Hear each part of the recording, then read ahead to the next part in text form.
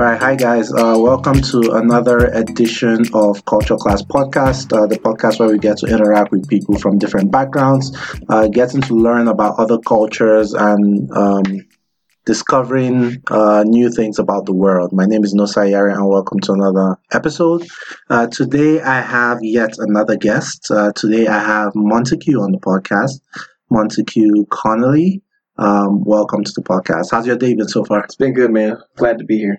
Okay, do anything exciting today? I mean, we're recording this on a Tuesday. Yeah. And I remember the last time we're actually supposed to record this sometime last week. Yeah. Mm-hmm. But last week, Denver experienced quite a snow. Yeah, tell me about it. It was really, really thick. Yeah. So when you called me last week that you had issues, coming out, I was like, what exactly is the problem? Then I opened my window. And all the cars had their tires covered in snow, and everything was just I couldn't see anyone getting out in that weather. Absolutely. And in Colorado, I found that when things get really slippery, it's really good to have a certain type of tire. It's good to have the hybrid, because if you don't have a good tire, if the tires are really worn, you're going to slide all over the place. Yeah. And I just got a used car that didn't have the best tires, and we tried to pull out of that spot and just spinning in one place for 5 minutes. I was like, nah, I'm good. Tell me about it. But the hybrid, is that the all-weather tires? Yep, that's the all-weather. That's where it's snow and, summer or whatever. Yeah. I mean, those are the kinds I have, but I'm starting to think I should have just gotten the winter tires once and for all. Because the all-weather tires, I was like, this really doesn't feel like... I still get that drag. It's still normal tires to me. Yeah. So, and I drive an SUV. I don't know if that's making it worse or better. No, so, I mean, if you have four-wheel drive, some people say the higher the car is above the ground, and if you don't have especially if you're the only one driving, you don't have a lot of weight to press down the tires, then it doesn't really work as effective as it should be. But I don't know anything about cars. Yeah, me neither, to be honest. Gotcha. But yeah, as far as today, it's an interesting day because the date, I believe it's 12/3/2019. That's December 3rd. December 3rd. Mm-hmm. And we look at the date, you see that 12, 1 plus 2 is 3. So you got 12, so that's 3. Then you got the 3rd. And then 2019, if you add all those numbers together, it's 3. So we're 2. So if you add 2, if you put the 2019, you put a plus sign in between each one, it adds up to 9, 10, 11, 12, which equals 3. So we're dealing with triple threes here, Okay, I think Montague just introduced himself. I was gonna do an introduction, but I think he did that for me. So, Montague, from what I understand, from my brief interaction with you, is a very spiritual person. I mean, you're involved in all sort of healing and spiritual processes, which we're going to get into, in the course of the podcast. And you also have an apothecary. Yes, apothecary company. Yeah, absolutely. Tongue twisting. A lot of people struggle with that word. It's a new word, to be honest. A lot of people don't use it. And I've seen so many people that don't even like to say the name because, the business that I run is called Giridon Apothecary. And people just say Giridon, or there's those two together. Herb shop. Giridon Apothecary. It's but there are new words. Words have always been there that exist, that maybe have existed from time, or maybe some of them were coined, but sometimes the society doesn't have the need to use them, just like the internet. We didn't have the use to use that word, the internet, till maybe the early 90s or late 80s or whatever. We didn't really have the use case for the word streaming up until recently, as frequently as it's used right now. So when I first heard streaming, I was like, what the hell was streaming? Because back then I would download songs to my phone with LimeWire and all that, Napster, all that stuff. And people were hey, there's a memory capacity to your phone. Why not just stream? I'm what the hell is stream? What is that? I should throw my phone in the water. So apothecary is, it's kind of I feel it's always been there because it has this ancient undertone to it. It does. And the meaning kind of is weird because it indicates someone who specializes in herbs, but it also can reference a business that specializes in herbs too. So someone can be an apothecary. Yeah. Like I could be considered an apothecary, but the actual building can be called an apothecary too. Oh, so it's kind of like a dentist. Yeah. Like a person can be a dentist. Or they can go to the dentist, which is kind of like exactly. The building. It's very interesting. I never call myself an apothecary. And it's interesting because the word Geridon. What do you call yourself? An herbalist. Oh, really? I'm an herbalist. I'm someone, I also call myself a shaman.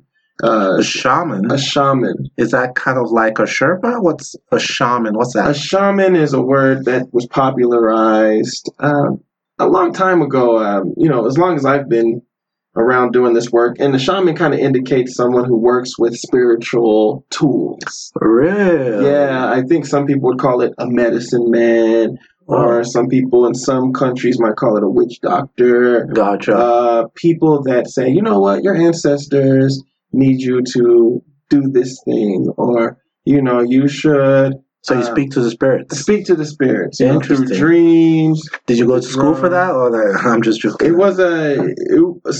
So it's interesting that you say that, because there are places you can go to learn that sort of thing. Really? But for example, as a matter of fact, this week I'm getting initiated into an African spiritual system. Which one? Called Ifa. Are you familiar with Ifa? Yeah, that's a popular Yoruba. Yeah, popular Yoruba tradition. But they have within that tradition, there's a lot of spiritual tools and ways of working with the other side. But the only reason, but my problem growing up was that I was born this way. Really? I wasn't someone who had to who was all weird and was like, hey, I want to go learn about witches. So your family was into this? No, I was born with a natural gift to see the dead, or to work with, or to feel things that weren't there, Really? And I had a lot of good luck with that. So what were the earliest manifestations of that? Could you predict the scores of the game? Sometimes. Could you? Yeah. Really? Yes. Can you do that right now? No. It was very much on accident. Okay. A lot of stuff I've done was on accident, so I didn't necessarily have control over it. So Tim Tebow and the Broncos, were going against, I would dream. And Tim Tebow, for those listening from outside the U.S., he was an NFL player. Does he still play? No, I don't think so. He kind of went. He was a very popular NFL player. And he was a miracle worker. Because he didn't have that much skill, but there would be all these miracles. He was really disciplined, right? It was miracles. Miracles. He would pray. He was a Christian. He was a Christian. Yeah. And he would pray to God, and God would grant his wishes. It seemed like in the game, he would win these games he wasn't supposed to win, and he fell off after that, but he was known as he's like a saint of football in a way, A football saint. Because he would get down and pray to Jesus, and Jesus would just grant his wishes. Okay, the other team, they don't have Christians on that team? No, the team had Christians, but they didn't have the Tim Tebow anointing, Okay, wait. So is this something you believe? So we're talking about Christianity, and I'm a Christian. Yes. We also kind of have that notion in some circles in Christianity, where some people are perceived to be more anointed or have more access. Let me not say have more access, because Jesus kind of came and squashed all that. Yeah. But some people are believed to be more anointed than others. Is that also that's something I believe in the Ifa world, or Yeah. Well, see. So I've been influenced by Christianity, okay, because my mom was a devout Christian who sang with me while I was in her womb. So that gospel music still is within me, and I still sing gospel music with a gospel group. And then I was raised. But you still sing gospel music? I still sing gospel music. Interesting, but in a secular way. Okay. Not saying I don't believe in the power of Jesus, because I've seen it. I've seen the power of Jesus work in people's life. But I don't interact with Jesus in a religious way, Gotcha. Because in my experience, Jesus shows up for whoever calls him. And he never said, you need to be in this religion for me, in my experience. In my experience, if I see a demon or a negative spirit, if I choose to call Jesus, he'll still show up. Okay, wait. So let me peel this back a little bit. Yeah. You said if you see a negative spirit, so you believe that there are spirits that are negative and some that are positive. I see them all the time. Okay, yes, every day. And which takes us back to sort of how I came into this, was that I had a knack for seeing things. Me and my sister, both could feel these things.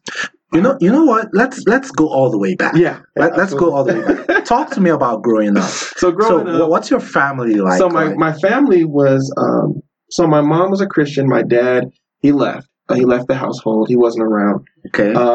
And then my mom remarried a Muslim man.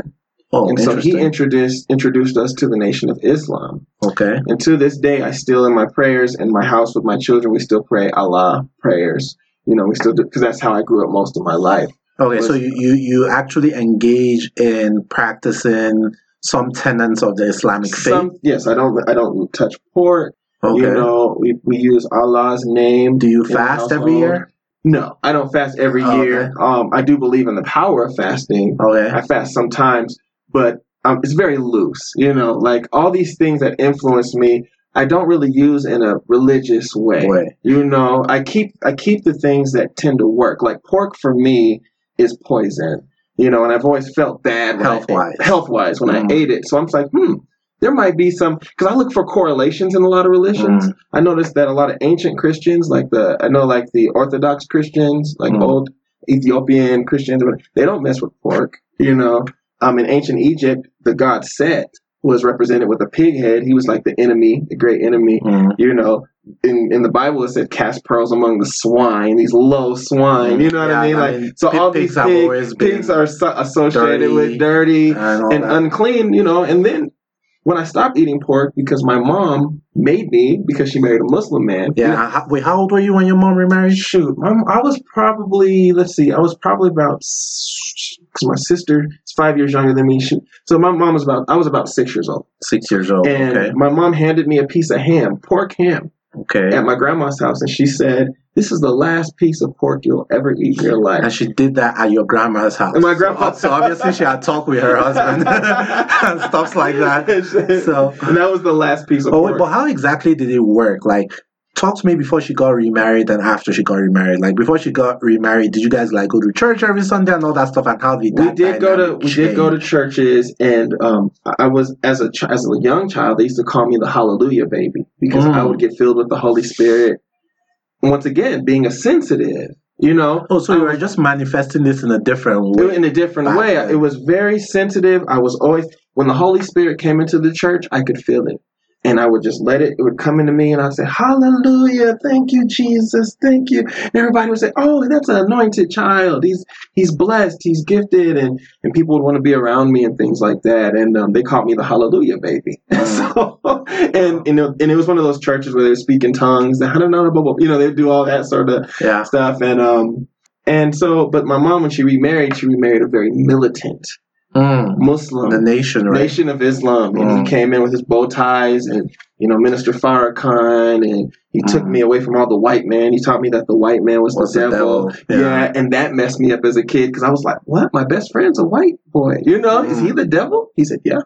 Wow. He said, "He is the devil." He said, "He's the devil." Wow. And it was hard for me as a child trying to marry the Christian world with because I'm one of those people that I don't forget, like when I become something else or move into a different manifestation, I still bring a lot of the things from the prior thing with me, so I still had some of these Christian notions around God and things, and how to marry that with the Nation of Islam was very hard for me, because all of a sudden because at first the devil was a spirit, and it became a man. It became a man, a white man, and then I had to try to find a way to balance that out, without becoming hateful towards white people. And so I used to say, "Oh, when you look at your culture, it's a demonic culture. See what you've done to all the nations of the world," that sort of thing, and try not to look at it like individuals were the literal devil, especially when I saw wickedness in my own family. How could I, what I'm saying? How so, in what form? Well, wickedness just as far as like even the father I grew up with was very brutal. The stepfather, the Muslim, was very brutal. He cussed everybody out. He was struggling with probably what would be considered today maybe bipolar tendencies, being really low to really angry or something like that, very brutish, very rude, very angry person that I didn't like growing up. He was very scary, other people being on drugs or people stealing and things like that. So, just being around people who were black that did demonic things, wouldn't allow me to say, oh, the white man's the devil, even though they would say, hey, well, the white man taught us that. That was kind of like the response I would get. But I'm no white man. That's funny. Because in the nation, it was very much like black people were sort of okay before the black man created the white man. Because they believe that we created them as a science experiment. That's what's really taught. Yeah, in the Nation of Islam. I've never heard that. I don't know too much about the nation, but this is the first time I'm hearing that. Yes, in the nation. But the nation. How far back did we do this? Well, in the Nation of Islam, and once again, I was 12 years old when we left. Yeah. So this is just from what I remember being a kid. We were taught that, and it was hard because there's still some anti-black things in the nation. As black as the Nation of Islam is. I remember my mom calling me into the kitchen and she said, hey, look at these beautiful people. And I think she was looking at some Ethiopians. Okay. And she said, anyway, sorry, you had like a grasshopper on your shoulder or something. Anyway, it was a pretty cool little guy. Anyway, so she called me upstairs and she said, look at this, look how beautiful these people are. This is how beautiful we used to look before we rebelled against Allah. And I was like, what does that mean? And she would say, oh, we were... our noses weren't so wide, and, our hair was straighter before we rebelled. This is part of the Nation of Islam. What's wrong with a wide nose? There's nothing wrong with it. This is Nation of Islam. Wow. This is Nation of Islam doctrine if you look into kind of what the older people taught. And so what they taught was that we rebelled against Allah and moved into the jungle. And when we were in the jungle, the environment made us have darker skin and our nose widened. So you see, it's very racist undertones, but still. And the interesting thing also about the Nation of Islam is that their prophet, Master Farad Muhammad, was very almost white. He's a mixed man. Yeah, and I used to be confused because I'm like, what? Hold on. So the white man's the devil, but they always have like straight hair, kind of like gel back. Yeah, but Master Farad Muhammad always looks wearing like a white suit, man. Yeah, not like traditional African clothing or anything. I can imagine how that confused a 12-year-old. I can imagine. And which was interesting is because another interesting thing. One thing I did like about the nation is it gave me a lot of really good values. Like one of the first rules was respect and protect the black woman. Yeah. So if we saw a woman that was black walking by herself, we had to escort her. Things like that. It was very big on like moving fast, quick thinking, doing what you say you're going to do, follow through. Those were some good values in there. Are those some of the things you think that attracted your mother to your father? Oh, big time. His strength. She wanted to feel protected. Yeah. The problem was that the dark side was that he would turn that same energy against us. Because he would protect us strong. Yeah. But then at home, he would, go at us like, whoa, hold on, man. Turn that off. And so, which was interesting because that led to, because when we left the Nation of Islam, I started hanging around the 5%. When we left. Who's we? We left. My family left the Nation of Islam. Plus your father? Your stepfather? My stepfather stayed. He didn't go down to what happened was 2 ministers came to power. And so the story, the way it was given to me, is that Minister Farrakhan sent a spy to Denver. That's Louis Farrakhan. Yeah, Louis Farrakhan, the leader, sent somebody down to see who was going to be the one minister here. They didn't like that there was 2 in Denver. There was 2 people. There was a Minister Henry and a Minister Wazir. My family followed Minister Wazir. Okay, so wait, let me just give some context into this. So Louis Farrakhan was like the first leader of the Nation of Islam. He was the one that handed over to, what's his name? He came to power after Malcolm X went out. I'm sorry, Elijah Muhammad was the first one. Yes, Elijah Muhammad was the first. Who handed over to Louis Farrakhan. Because Master Farad Muhammad was who the Nation of Islam believed is God. Okay. That came as a man. Kind of like how Jesus, was God. They believed Master Farad Muhammad was God. Yeah. Who taught Elijah Muhammad. Elijah Muhammad made it popular. And then Malcolm X made it really popular. Really and then popular. Malcolm X left the nation and got killed and everything. And then Minister Farrakhan came up after that. So does each state in the U.S. have a minister in charge of that state? I believe so. I believe in each state, or at least in each major city. Okay. So there's in Chicago, there's a big one.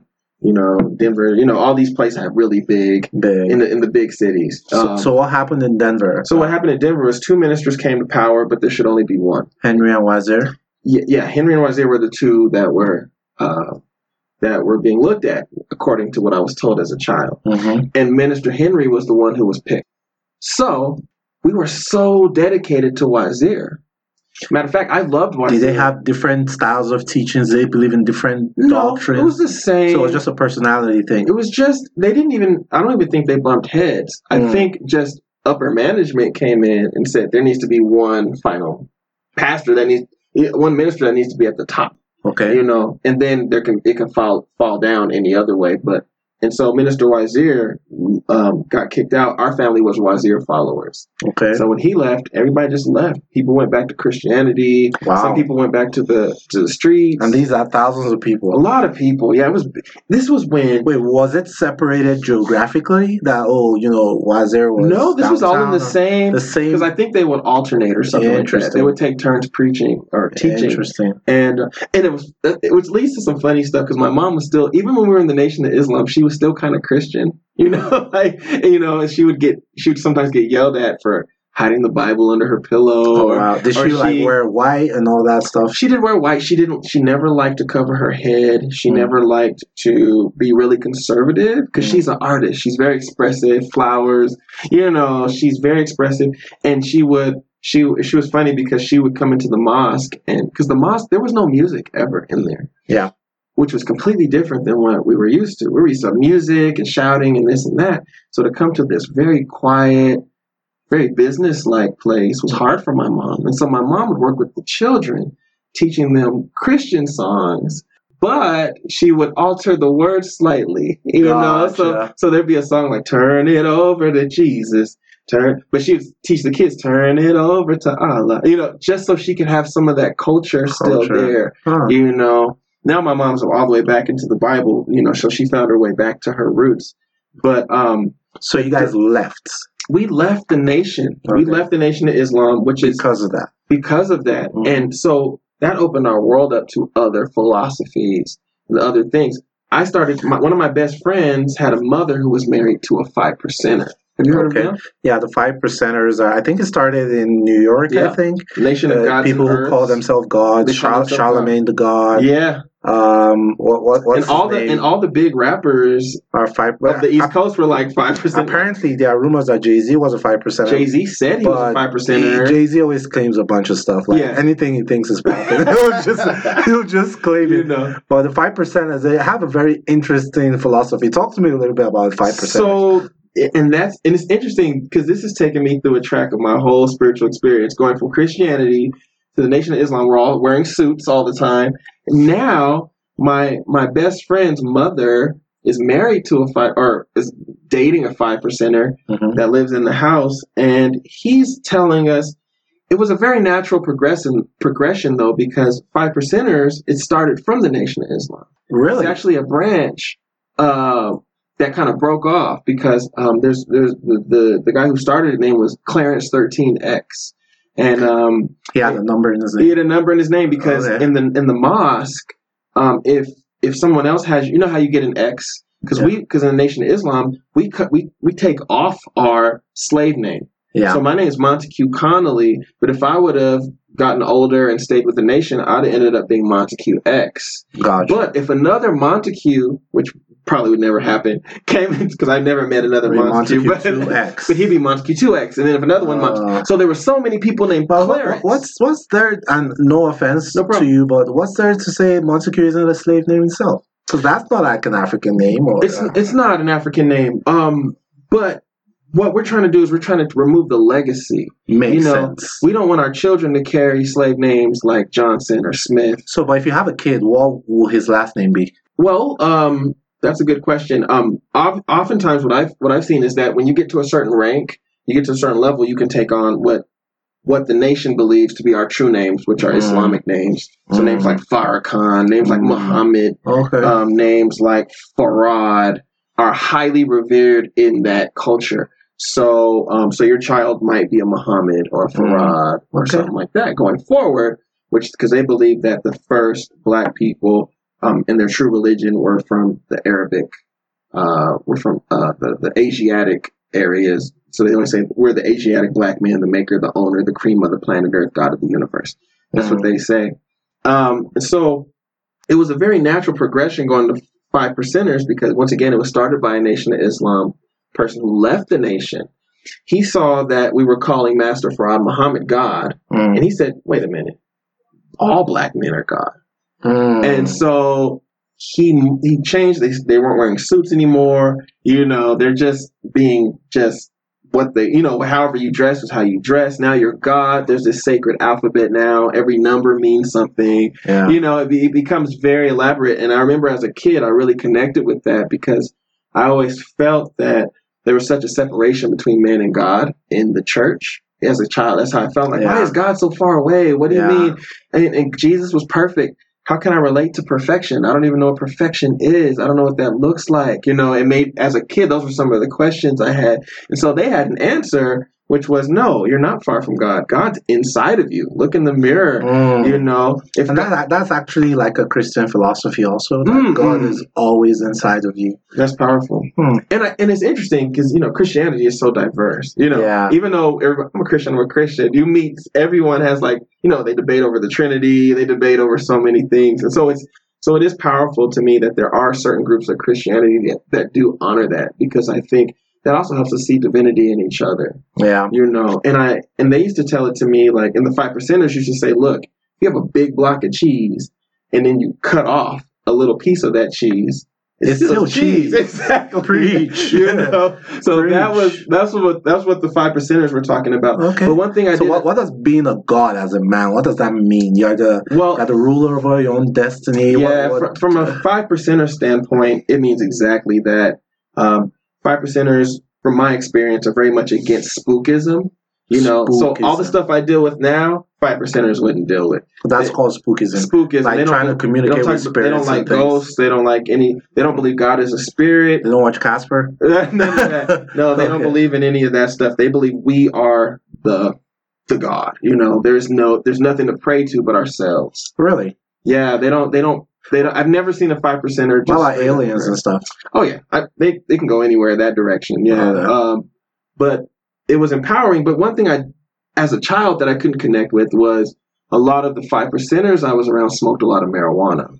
Okay. And I come from Christians that were like, no marijuana. Nation of Islam, no alcohol. Which is funny in today's world, right? And then going to the 5%, I'm like, marijuana. I'm like, if we're God, why do we need it? Yeah. That's how I felt at that age as a 14-year-old. Like, why do I need that to make me feel a certain way if I'm God? Like, can I make can I make myself? I mean, it depends on why they're smoking it, though. Yeah, exactly. Like the Ethiopians, I'm sorry, not the Ethiopians, like the Rastas. They believe what they call is the commune or something, that they all gather and smoke, and that's a form of worship, right? Worship, absolutely. But other people just like smoke to get high and everything. And I can kind of like relate to that story. You just said, like, why this if you told me this? I remember, my mother especially, and just like growing up in Nigeria, the whole Nigerian society, like criticizing people who smoke cigarettes. Right. Like, if you smoke cigarettes, that means you are a cultist, which is a word we use in Nigeria. You are a bad person, blah, blah, blah. And I remember being like 8 years old or 7 years old and seeing someone who wore glasses smoke a cigarette.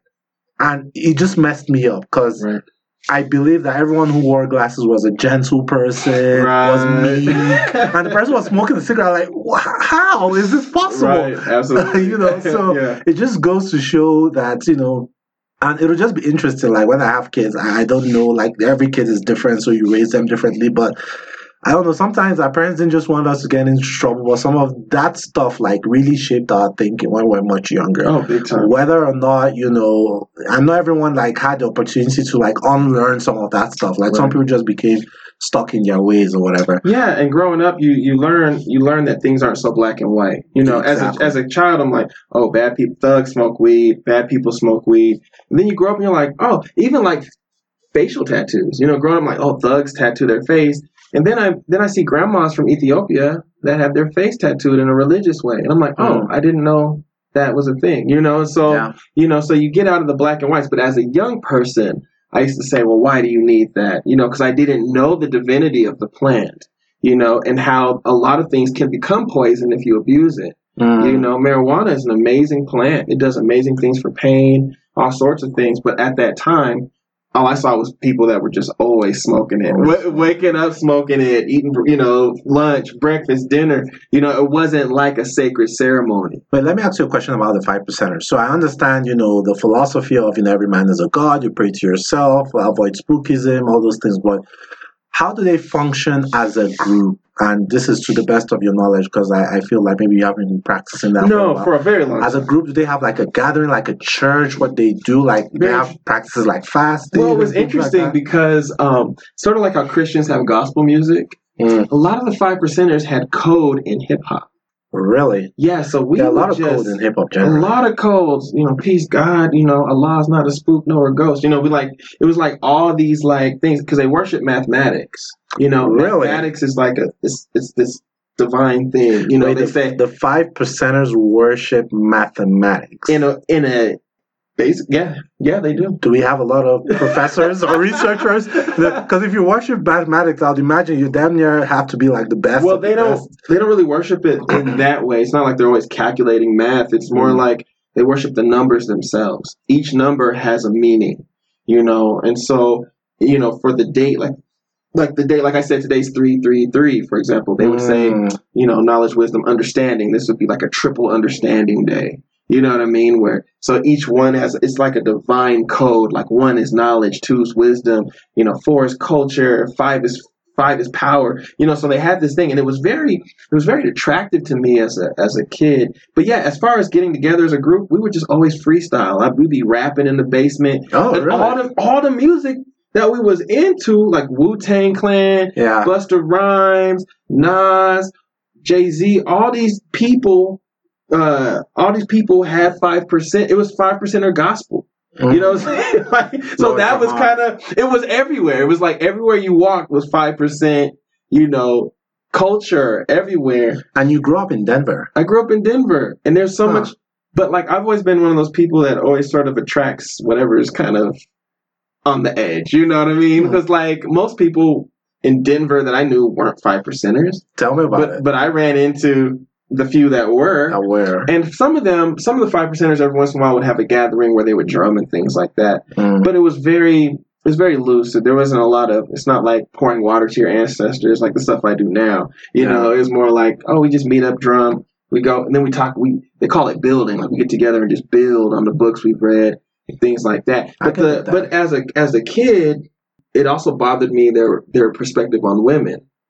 Being that it's kind of, I guess, spawns from Abrahamic sort of roots. Women is that lesser or what? Yeah, because the women aren't gods in the 5%. They are not gods. If you call a woman a god, it's a bad thing. And numerologically, the way they deal with the numbers is the man is God. He's 7. The woman is 6. And so the woman is supposed to revolve around the man. She's the moon. The man is the sun. In theory, that you can have as many planets revolving around you as the god needs. I remember. Wait, does this mean you could keep multiple partners? Absolutely. Oh my god. Absolutely. As long as you're a god and you can maintain. If you can maintain, you know what I'm saying? Goodness. You can have, and it used to scare the crap out of me because I was 16 years old. I can imagine who came up with that. I can only imagine how that philosophy. Yeah, I was like 16 years old, and the god, this dude, he would invite me downstairs, like, bro, the earths are down there. So they call the women the earths. Okay. So men are God, the women revolved around us. We're the earth. I mean, they're the earth. They're the earth. Okay. And the men. So the man is the teacher, the woman's supposed to listen, these things, but it contradicted my experience because in my family, the women were the one who were gods. They were the ones. They were the holding down the household. They were cooking. They were teaching. They were prayer warriors. And then the men were just kind of lost, but they would kind of revolve around the woman coming to get a meal every now and again, or they would disappear, go to work, come back. So I had a very different experience. And I couldn't really connect with that aspect of it. So it kept me from really marrying that tradition. Also, their anti-spookism for me didn't work because all I did was see spooks everywhere. You know what I mean? In my experience. Okay, wait. Talk to me about that a little bit. So you had experienced Christianity with your mom, the Nation of Islam with your stepdad, and 5%ers from like your best friend's father. Right. So how did those three religions, did you ever confide in people within those three religions about what you experienced, seeing ghosts and things like that, and how did they respond? Yeah.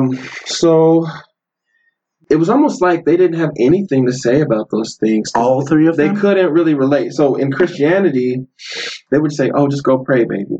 That's it." They would just go pray, go pray, and it'll go away.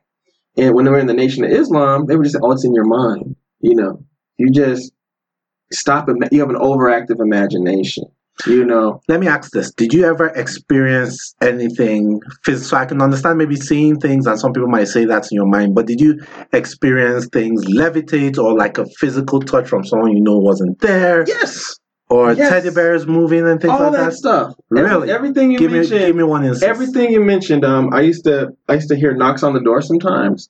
I go open the door, no one's there. No Jehovah's Witness, no salesman? No Jehovah's Witnesses. Okay. Which I've been exposed to too, by the way. Okay. Every religion I probably went through. Right. But because anyway, I'll go back to that. So I've been laying down before, and I've been touched.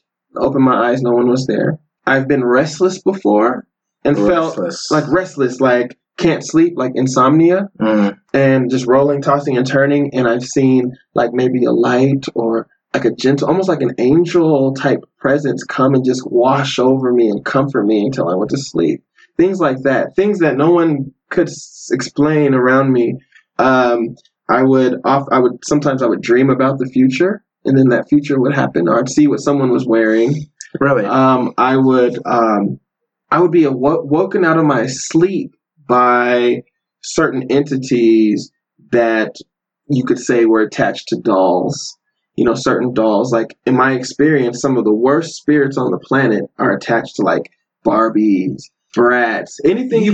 What? Yeah. You know what? I'm sorry to cut you short. No problem. Like those people listening from Nigeria probably know a church called MFM, the Mountain of Fire. It's like a popular church in Nigeria. And they used to say those things, that some of these products being made are invoked with spirits and things to make them sell more. So the G.I. Joes are invoked with anger spirits. That's why when you give them to little boys, they become aggressive and angry. Wow. And the Barbies are invoked with like marine spirit. And they used to say all this thing, and it never really used to make sense. Wow. And I just used to chalk it up with, okay, they're Christians. They have enemies on the other side. They're trying to put down. Everyone talks bad about the enemy. That's fine. Right. But hearing it from you now, it's kind of like, So I guess there's no smoke without a fire. Like there's some people that have had some experience with that. It's been some of the worst energy on the planet. In dolls that you would get from like Walmart. So like Chucky and all those things. All that stuff has an origin. These Annabelle, these porcelain dolls are terrible. They have very bad energy. And when you were talking to me about the Nigerians and what they were saying, it hit home because that's exactly how it feels.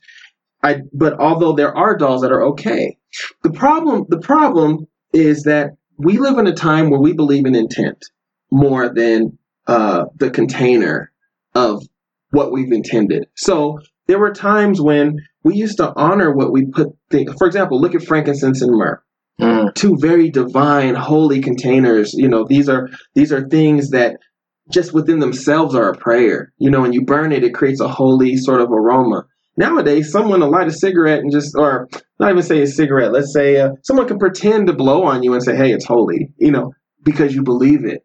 But that's a newer way of thinking, and it doesn't resonate with me because in my experience, certain things have a natural sort of vibration before we put an intention on them.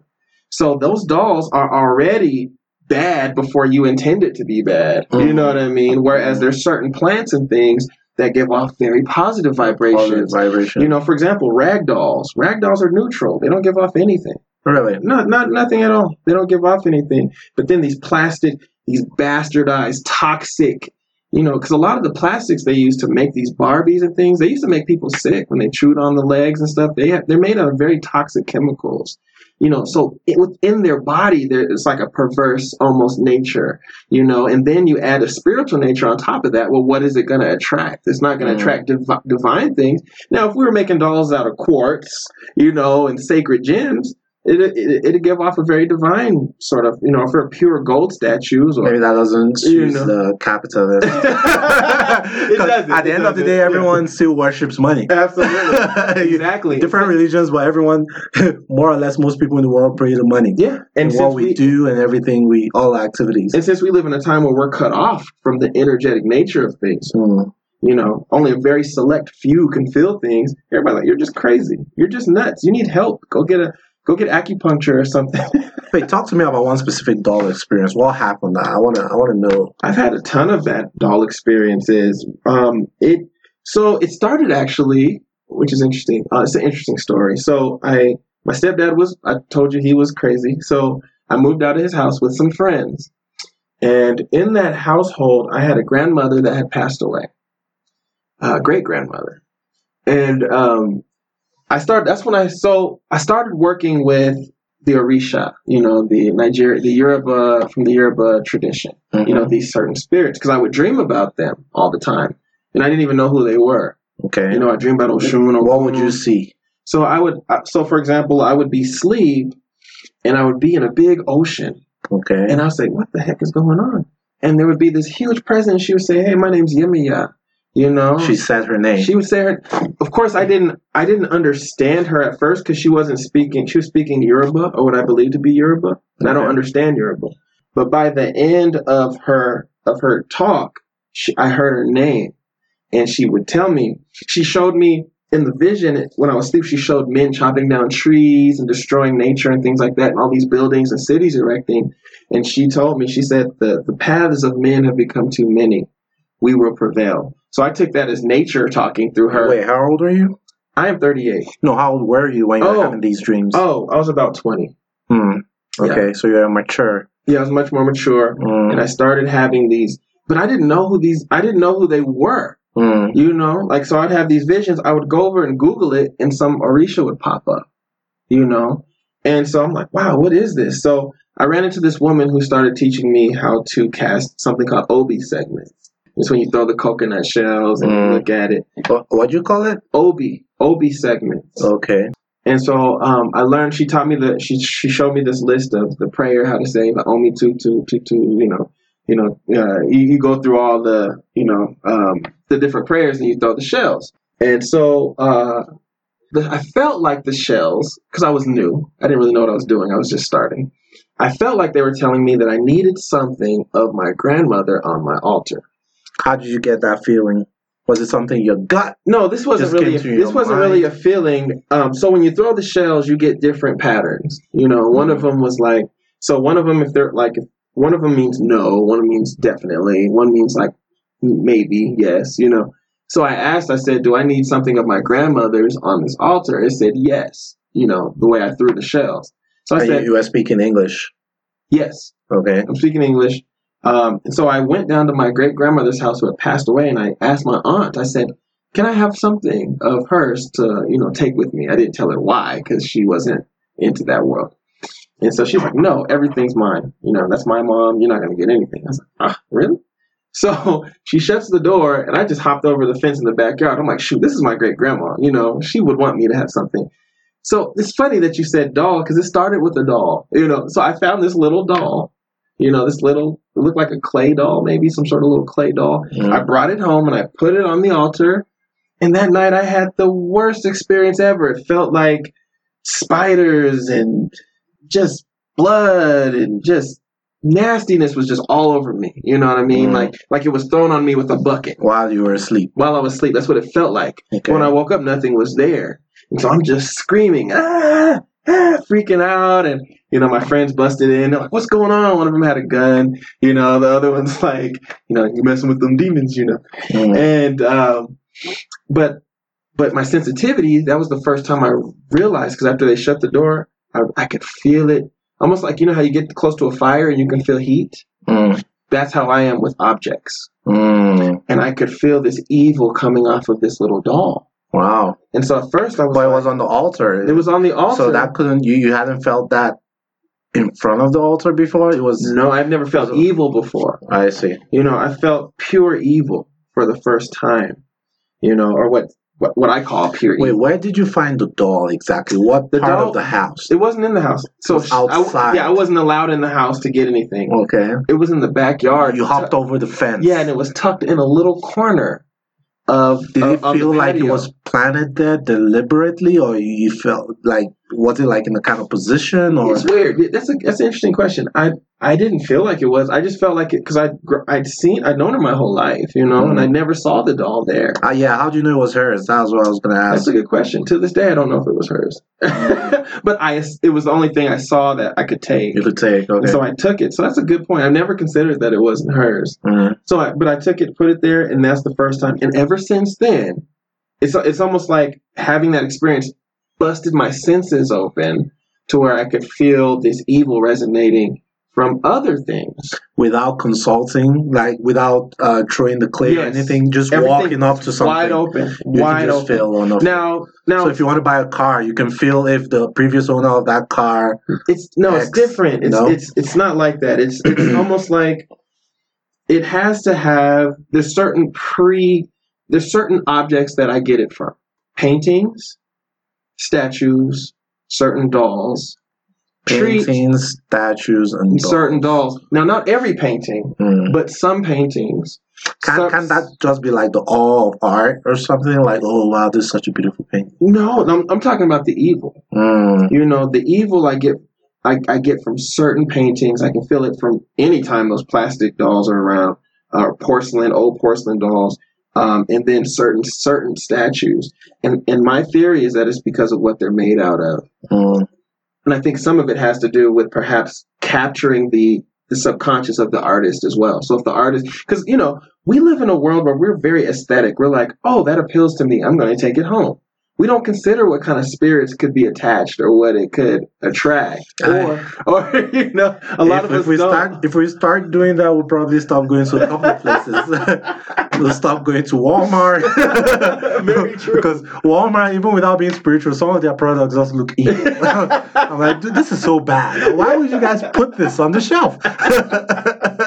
Absolutely. But still, I digress. But it's interesting that we're talking about this because this is also how I got into herbalism. But wait, before you tell me about how you got into herbalism, so after the 5%ers, because you said you were 20 when you were experimenting with all this, and you were 12 when you left Islam, so is it safe to say between 12 and 20 that was like the 5%ers phase, and from 20 that's when you started? No, not exactly. So about from 12 to about, because I started shying away from the 5%ers. Because my best friend's mother broke up with the guy. Okay. They were just dating. They were just dating, okay. and he took all his 5% culture with him. Okay. And she became a Jehovah's Witness. The mom, she went back to her roots. That's where she stayed, to this day. Why are people? This is a question. I don't know if you might have an answer to it. I'm sorry to cut you short. No worries. Why is it that people always seem to be looking for something within religion without looking inward? Like you like you said, when when Henry was chosen over Wazir, a lot of people left. Right. Like people always seem to, you see people were Muslim for 5 years and became Christian and became this. Even within Christianity, they were Catholics first. Yeah. They always seem to be going around because it seems like they're looking for something, and maybe not a lot of people have looked inward to achieve that level of self-awareness to know their capabilities and just be content with who they are before they always look for something. And even if it's not in religion, it's either maybe in alcohol or weed or something something external to themselves to influence them. Like they don't believe in their own ability as humans or something. I agree with that. I don't know. I think some of it's personality based, because I know some people that whatever they were taught by the age of 4, seems like they just stick to that their whole life. They don't preach. They don't question anything. It's just there.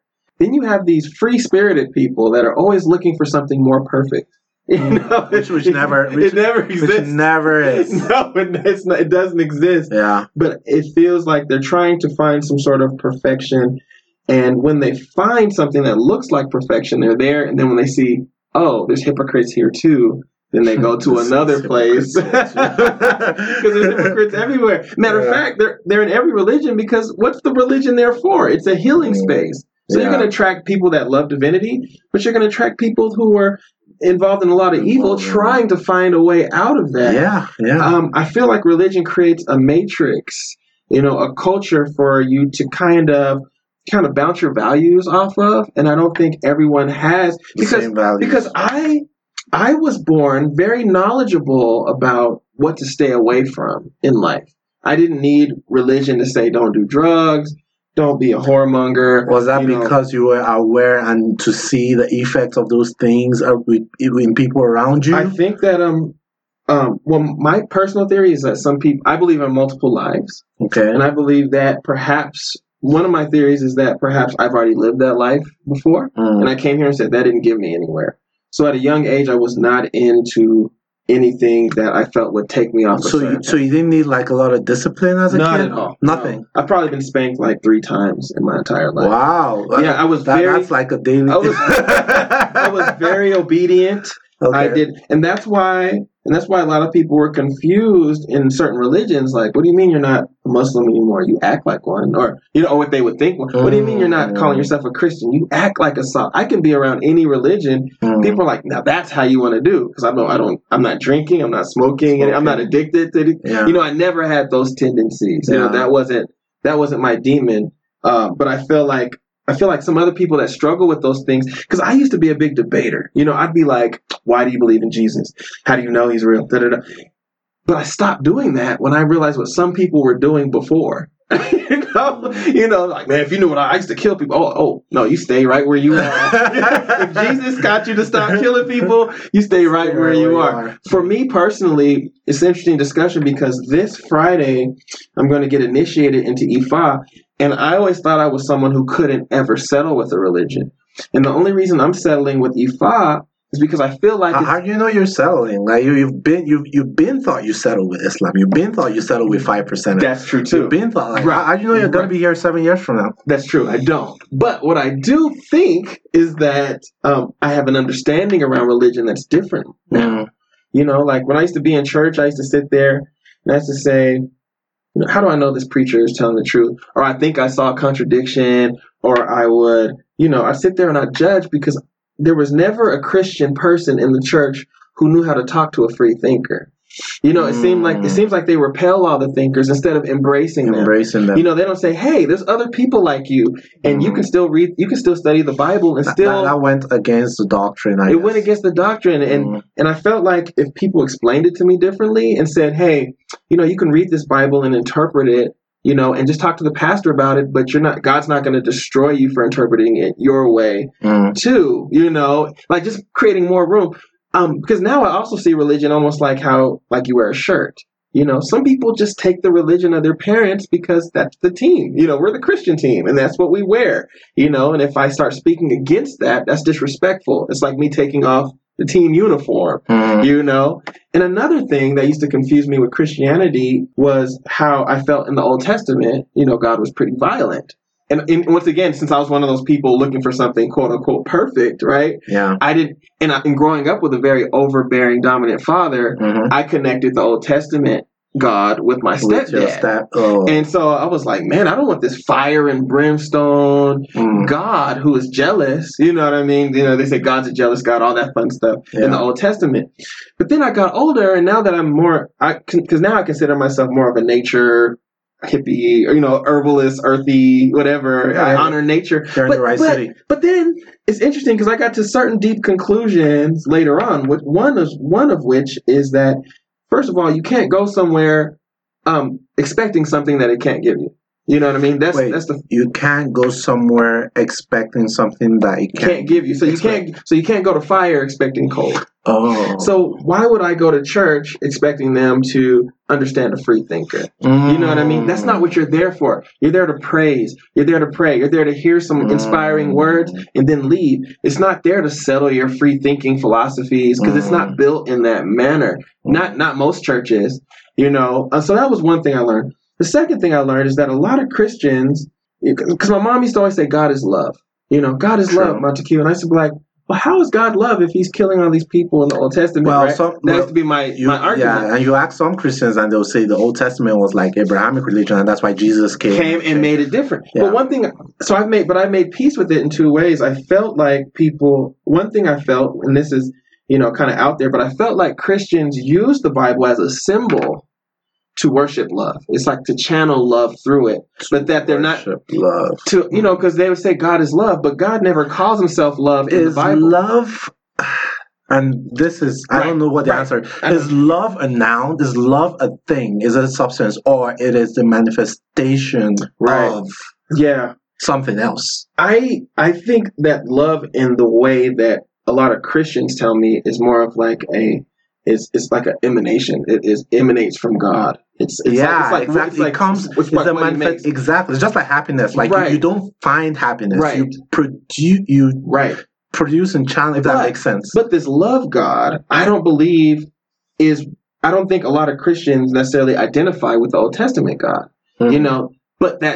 Because if they did, God would be very different. You know what I mean? And again, talking about the Bible was written by King James. Exactly. LeBron wrote the Bible. Right. So it's easy to see how someone pick and chose. And just like how I'm curating my podcast, and just imagine if someone grew up listening to only my podcast, they wouldn't know that there are podcasts out there about crime, or podcasts about relationships, or podcasts about entertainment. So just think all podcasts about culture or experience, because I'm curating. And the Bible, like Jesus never sat down. He had experiences with people who wrote about him, but he didn't write the Bible. That's right. So that might be it. That could be it too. So there are a lot of explanations. But I just always felt like the Bible itself is a tool to channel love through it, but that it's not necessarily calling upon that God of vengeance that's in there. I don't think most Christians have that warrior spirit, like, let's go. I mean, sure, there have been cultures that do have that, but then there's another side to it. The other side to it is that if I'm a quote unquote, maybe in some ways a nature worshiper, in some ways, and so as much as I love the ocean kills people sometimes. The ocean's beautiful, but people drown, people get lost at sea, all these things. So why in the world would I expect for a God not to have destructive tendencies? Not to be able to destroy as much as he built. Like, why in my youth did I say, oh, God has to be all loving and all, this and that, when in actuality there's nothing in nature that doesn't have a destructive side to it, And so that helped me make peace with Christianity. You know what I mean? Like, because now I can't throw that as a debate anymore. I can't say, well, your God had bears eat little children for making fun of a prophet. And again, some of those things, you have to also be cognizant of the time when the Bible was written. This was like thousands of years ago. So this is not to say I know anything about God's personality or if he's bad or not, but I felt some of those things were done by man and they just said it was good. Just kind of like the 5% teaching saying that the earth, I can have as many earths as I want, so I can keep as many relationships. That was just one person's, so that was probably a time when, just like Denver, maybe 300 years ago. Denver 300 years ago as a city would be worried about the basic things. How do we provide water to the city? How do we provide food to the city? How do we provide, roads to the city so people to move around? Those three basic things. As things started to get better, there's now food, there's now water. Maybe 100 years later, like, okay, how do we provide banking services to the city? Things started to get better. 100 years later, how do we provide yoga to the city? So, but they were living in a time where the earth wasn't, I won't say the earth wasn't fully formed, but society and culture didn't have the structure it has now. The society now took thousands and thousands of years to get where it was. So, fighting those wars, living lawless in some places, the king having ultimates because democracy was such a foreign concept and it couldn't be practiced, and just chalking it up to God. Yeah, God wants us to take over that city because we have to go fight and kill people in that city and take it over so we don't get killed. That's right. And that was just a way of the king rationalizing and knowing that people will follow him, like when he said God. So, like, I don't know, these are just it's interesting to bounce these things off you because you don't get to think about some of these things right in detail, and you were just born and here's the Bible, start reading right and that doesn't remove my Christianity. I still believe in Jesus, but like some of those things you don't get to. And that's the dangerous thing about telling people to come to God is it's very vague. Like just come to God. You're like, what do you mean? What is it? Oh, just come to church, you'll figure it out. But if you're a free thinker, it's not going to come to you easily. When I was a child, they used to tell me I would they tell me be Christian and I'll figure it out when I die. That's what they would tell me. Because I would say, I would ask all those kids. I didn't realize I was being disrespectful, but I was as a child asking them, obedient guy being disrespectful. Yeah, I was being disobedient. I was a bad child asking these questions. I was saying, why would God put the tree of good and evil right there? So accessible. Yeah, like all that right there. Or why would God create the snake in the first place if he created all? Or if he knew how the story was going to end, because they'd always propose as all-knowing, God. They didn't say that. They didn't pose it that God had an equal match against the devil. Because if it was an equal match, that's different. I can say, well, God didn't know. You know what I'm saying? You know what's funny? Like, that's also something I used to think about. I used to think that if God knows exactly how the end of the story will be, why not just blow the trumpet now and just that 18,642 people are going to go up to heaven. Exactly. Why not just blow the trumpet? But my thinking changed of all things when I watched Bruce Almighty. Like when I was like still a teenager, that film with Jim Carrey and Jennifer Aniston. Bruce Almighty, I remember when he had all the power and he was trying to make her love him. Yep. But he couldn't, though he could control the moon and control all those things. So free will is still a thing. That's right.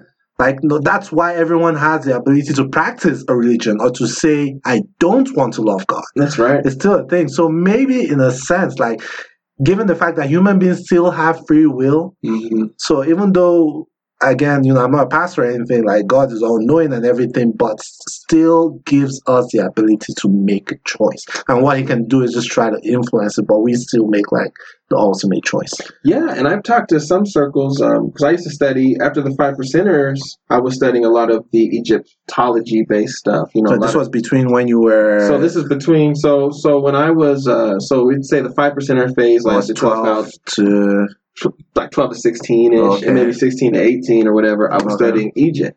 So I was like, what was the original black? I got into like Afrocentric black. And I was like, what was black people? When were we at the top? When did we have it all figured out? Yeah. And I kept coming across these books that were saying it was Egypt, also known as Kemet. And so Kemet, which meant, I believe, land of the blacks. Okay. And so Kemet has these amazing pyramids. They don't know how they made still to this day, these amazing hieroglyphs. Yeah. And I was reading a lot of black literature that was saying that this was the pinnacle of black societies when we were in Kemet before the fall, before northern invaders started taking us out. And so I started studying this book called the Medu Neter. Metuneter, written by a guy named Shechem or Ra'u Nefer Amen, and really getting into a lot of Egyptian gods, trying to understand that. But then I felt pulled more to some of the African stuff. And that's how I ended up doing like... Egypt is African stuff. Exactly. Egypt is African stuff, but I mean more West African. Gotcha. More West African things. And that's when you were 20 and, trying to look for your grandmother's stuff. Yeah, and then got busted open, and then I had these gifts. I had to learn how to maneuver. And then come to find that I was kind of, you could say cursed or blessed. Either way, I was cursed or blessed to be able to feel the divinity or the evil within an object. Yeah. And so that kind of... How has that helped you in your everyday life? Interacting with other humans. Well, I mean, I found some uses for it. Like if people feel demons in their house, they'll come to me and they'll say, "Hey." They don't tell their friends. They come to me. They don't want their friends to think that they're weird. So, are you monetizing that skill? Yeah, I monetized it. People come to me once again for readings. If they need a tarot reading or something like that. We pour to their ancestors to call in those energies. I do plant walks and herb walks and tree meditations. And plant walks and herb walks. So like I'll lead people because a lot of people think things in there, a lot of things growing are weeds. But it's only a weed because you don't know what it is. A lot of these things are actually medicines that have been forgot And nothing created on the earth is useless. Exactly. Everything. But we forget that. We forget that. We have a tendency to only honor the things that our culture has steered us to honor. Fame, stardom, TV, paying your bills. Everything else is a pointy nose. Yeah, a pointy nose. and that was also the thing I liked about West African tradition, is that all the gods look like me. I felt like they did. I see a picture of Oshun. She's black with a big nose. You know what I mean? And she, Ogun. All these forces of nature are deified in a way where I can, because I've seen Greek gods before. Zeus and all that. Hercules. Poseidon, this white man of the water. But I'd never seen a black man's face on water or fire or air or something like that. And so it was very attractive to me because white people couldn't steal it. When I was dealing with the Egypt stuff, all this debate, black people want Egypt, white people want Egypt, everybody's fighting all the time, but no white people are fighting for Ifa. You know what I'm saying? Really? I didn't feel like, okay. Yeah, they're not fighting to say, not yet. Our tradition. Oh, not yet. Oh my goodness. Ask the yoga people. When they appropriate that culture, man, it's true. Put it in apps and stuff. That's true. White people, they join Ifa, but they still have to bow to an African god at the end of the day. You know what I mean? And one of the reasons I felt like it was time for me to be initiated into Ifa is because I feel like out of the religions I've grown up in, Christianity and Islam, 5%ers, Jehovah's Witnesses, all these different traditions, Ifa is the only one I feel like if I was to reincarnate, it will be through, that would understand me. Because Christianity didn't understand me. They just said, "Oh, go pray." Well, prayer didn't work for me. You know what I mean? I had to literally remove the doll from the house. You know what I mean? You just don't pray it away like that. So you never felt anything through prayer? Oh no, I do. Right? Or through drumming in 5%ers, or I felt something in everything. The thing that people don't understand is that the spiritual realm is very organized. That's true. It's very organized. Nothing manifests in the physical. And there's very much different dimensions of reality. There's different dimensions, different layers. So what works? It's kind of like if there's a stain on the table, maybe just a rag with water won't get it up. Maybe for this stain, you have to put some bleach on there and then wipe it. Same thing with the spiritual world. Some demons you can just cast out through prayer. But there's other ones that you might need a little extra. Yeah, that was even in the Bible. You might need some frankincense and myrrh. You know what I mean? You might need, but it all depends on where that demonic force resonates from, where its power is coming from. And so that's one thing that Christianity could not teach me, because that's been removed from Christianity in a lot of ways. Has it really? In my experience, in my experience, all the Christians I know how deep you get into Christianity. Yeah, and I'm sure there's groups that probably do have that. I just never ran into them. I think that's one thing about Christianity, to be honest. Like most religions, some of them start you out hard right away, like the Nation of Islam. They open your eyes to the fullest, right away. But Christianity is kind of possible to be in there for 30 years without really knowing. And just stay on the outer skirt. Yeah, just stay on the outskirts. So, and that's not really, I don't think that was God's intention. His intention was for us to get to know Him, to establish a relationship with Him, to the fullest. But most Christians are just in and out. It's like going to school and never graduating.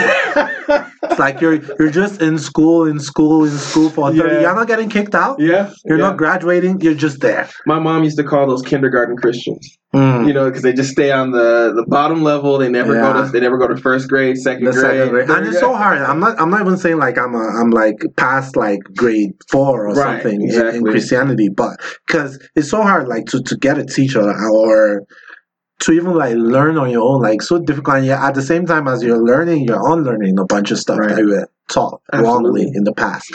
But let's take a left turn a little bit. Yeah. So I've kind of gotten a sense of who you were growing up, the things that are important to you, culture, religion, what your experiences were. But I want to talk a little bit about Apothecary. Now, you have a company called Jiridon Apothecary. Right. And from what I understand, Jiridon means a tree. Yeah, so in my studies, once again, I got a blood test through Xcode. In Xcode, the results I got back said that I had a ton of Yoruba blood, and then I had some Mandinka blood. I'm sorry to cut you short, but why is everyone in the West, like every black person in the West, always gravitating to Yoruba? I have nothing against Yorubas. Yeah, I'm Nigerian, but like it's rare to. It's almost like Yorubas have like the greatest PR machine. They like, do outside of Nigeria. That's the first culture people identify with. Big time. Whether they have Yoruba roots or not, black people resonate with the Yoruba because of how it's presented. You know what I mean? It's presented with these beautiful black gods with all this tradition and this nature tied into it, and a lot of us are looking for an identity. You know what I mean? We feel like we're just the lowest ranking of, like, the lowest version of a white person here. You know what I mean? It's like, well, what am I? You know? Yeah. And so they're like, well, I got to get to my roots. Because we're beat over the head with Christianity, and we're taught that Christianity was given to us through slavery. Yeah. So once we get out of that, we say, well, what were black people doing before Christianity?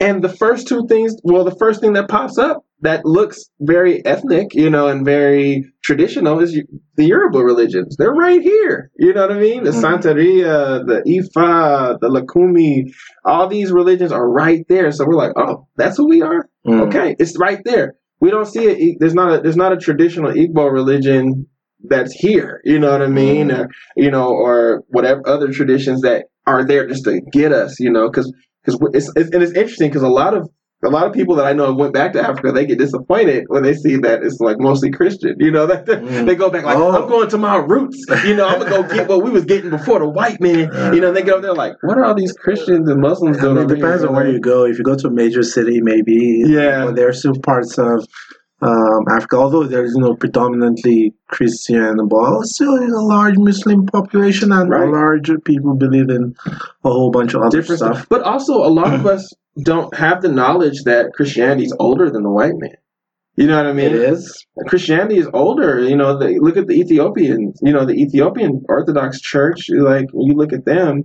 Their stuff has been around for. Weren't the Jews white? Like, negative. The people who Jesus came to minister to, weren't those guys white? Well, I mean, you have to look at Jesus as described in the Bible. His physical characteristics are black. Oh, we're getting into this conversation. It says in there his skin was like burnt bronze, as if put in an oven. That is dark.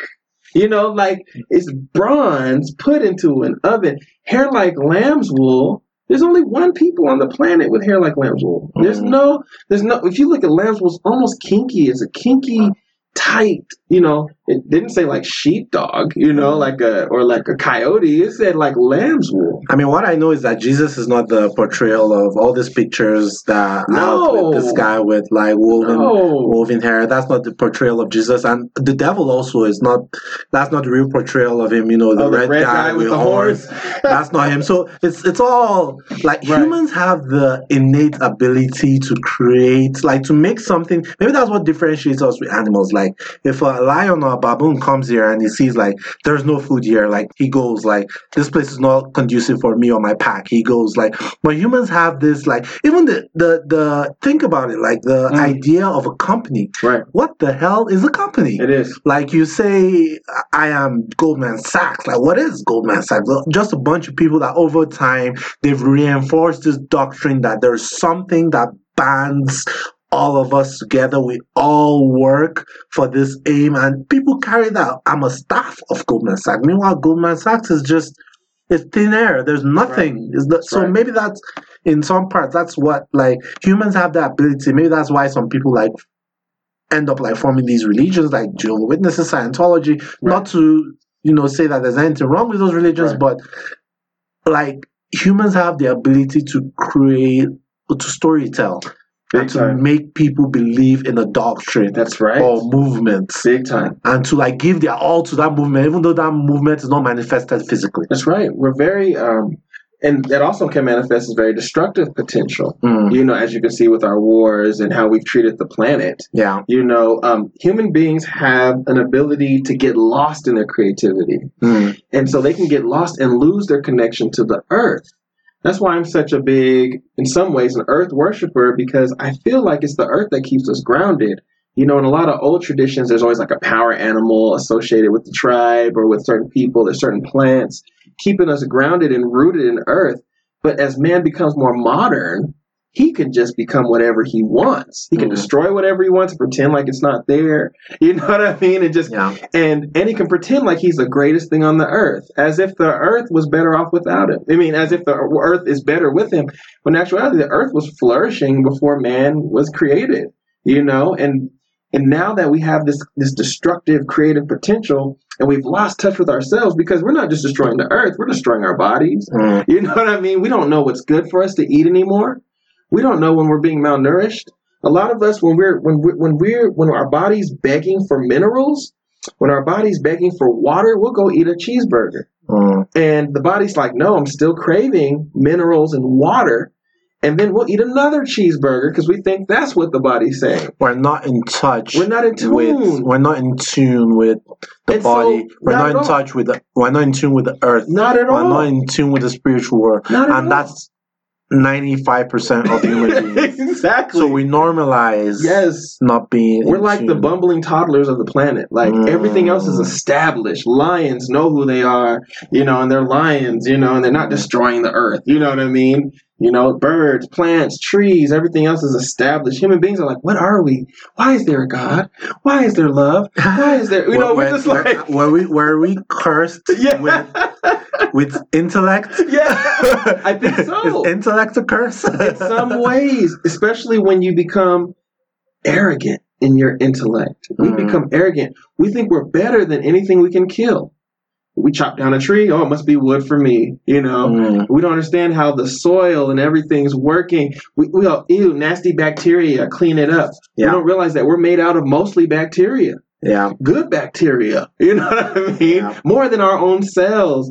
You know, we do all these things without knowledge of self, and it destroys the planet. And so we need to come to a humble place and say, okay, God, earth, nature, whatever you want to call it, show me how it's done again. All our technology needs to be built in a way that promotes earth. You know what I mean? Hey, that goes against capitalism. I'm just telling you, man. At the end of the day, most people worship money. They're like, right. You know what? Like, whatever religion is, just hold on first. Yeah. You know, I'll come back to you on Saturday or Sunday. Let me do this Monday to Friday and worship money. It's funny that you say that, though. In college, I used to debate this guy. He's a white man. And he believed that what human beings are doing is very natural. Because I would say it was unnatural, that we need to get back to nature. He would say, no, this is natural. He said, human beings are a virus. And he was like, and we need to own it. He said, what we do is we consume planets. And after we're done consuming that planet, the technology evolves to where we're finally able to move to another planet. We consume that planet. And there's enough planets for us to do that. So human beings are like an illness that the Earth caught. No, sorry. What's the name of this dude in Avengers? Oh, Thanos. Humans are Thanos. But I just couldn't go with his narrative. I'm like, no, I don't agree with that. But he would say, no. It's supposed to be all about money. You know what? There might be some truth in that. I'm sure. Elon Musk is trying to move to Mars. Yeah, exactly. So everyone might. Yeah, it doesn't mean he's wrong. It's just a narrative. I just couldn't. I'm like, well, I'm not. That might be your people, you know, but that is not my people. You know, my people are soil colored, and we're gonna fight for the earth. You know what I'm saying? You know what I'm saying? Oh, but I you know, it was interesting, though. In college, though, you meet a lot of different types. Where did you go to college? I went to the community college at Denver. Oh, so wow! Like everything was here. You were born here. You went to school here. I haven't been many places. Have you been outside the U.S.? I've been to Haiti, and I've been to Jamaica. Those are the only two places. When are you going to Africa? I need to get there. Well, what will be your first country to touch down? Man, that's a good question. There's so many places in Africa that seem interesting. Like Morocco seems very interesting because they have a huge herbal, you know, apothecary, a bunch of herbal shops there that are supposed to be ancient and all that. And then the Moors, you know, what they did with all their technology and their Islam were able to create so much, you know, through mathematics and things like that. You know, Ghana seems very amazing. Yeah, Ghana's different, man. Ghana seems very nice and pro-black and, you know, and like down, you know, but the year of the return, huh? Yeah, exactly. And Nigeria, of course, just because of the traditions I work with. Ethiopia seems interesting. So there's a lot of South Africa seems awesome. You know, I'm also attracted to places where there's English speakers. You know what I mean? Because it's like, wow, you're way over here and we speak the same language. You know, let's talk about stuff. You know, gotcha. You know, but wait, so this is funny, and I'm just gonna put this out there. You're willing to communicate with spirits, but you're not willing to communicate with French speakers. No. You know what? I was in Haiti. That was a shot. That was just a shot. No. I am willing to speak to French speakers. It's just harder. You know, so it's just like, okay, if you speak English, it's easier. You know, it's like we can just go there and just talk. You know and don't mind me. I was just trying. No, it's funny though. I was trying to sensationalize the whole thing. And on the spirit side, once again, I didn't ask those guys to come talk to me. Okay. You know, this is something that just happened to me. Okay. It happened to me, and I had to learn how to survive as the only person like me in my world. Your world. You know, in my world, it wasn't until I was about 36 where I finally met a Native American woman who had the same abilities that I had. Wow. And wait, you didn't experience other kids? No. When I was little, kids were more open. Me and my sister both had this thing. But my sister, I don't know how. I don't know if she prayed to God. I don't know what she did. But she turned hers off. She doesn't feel that stuff anymore. It's gone. Wow. She's like, oh yeah, when we were kids, that was there. I used to be pulled out of my body, shown stuff, blah, blah, blah.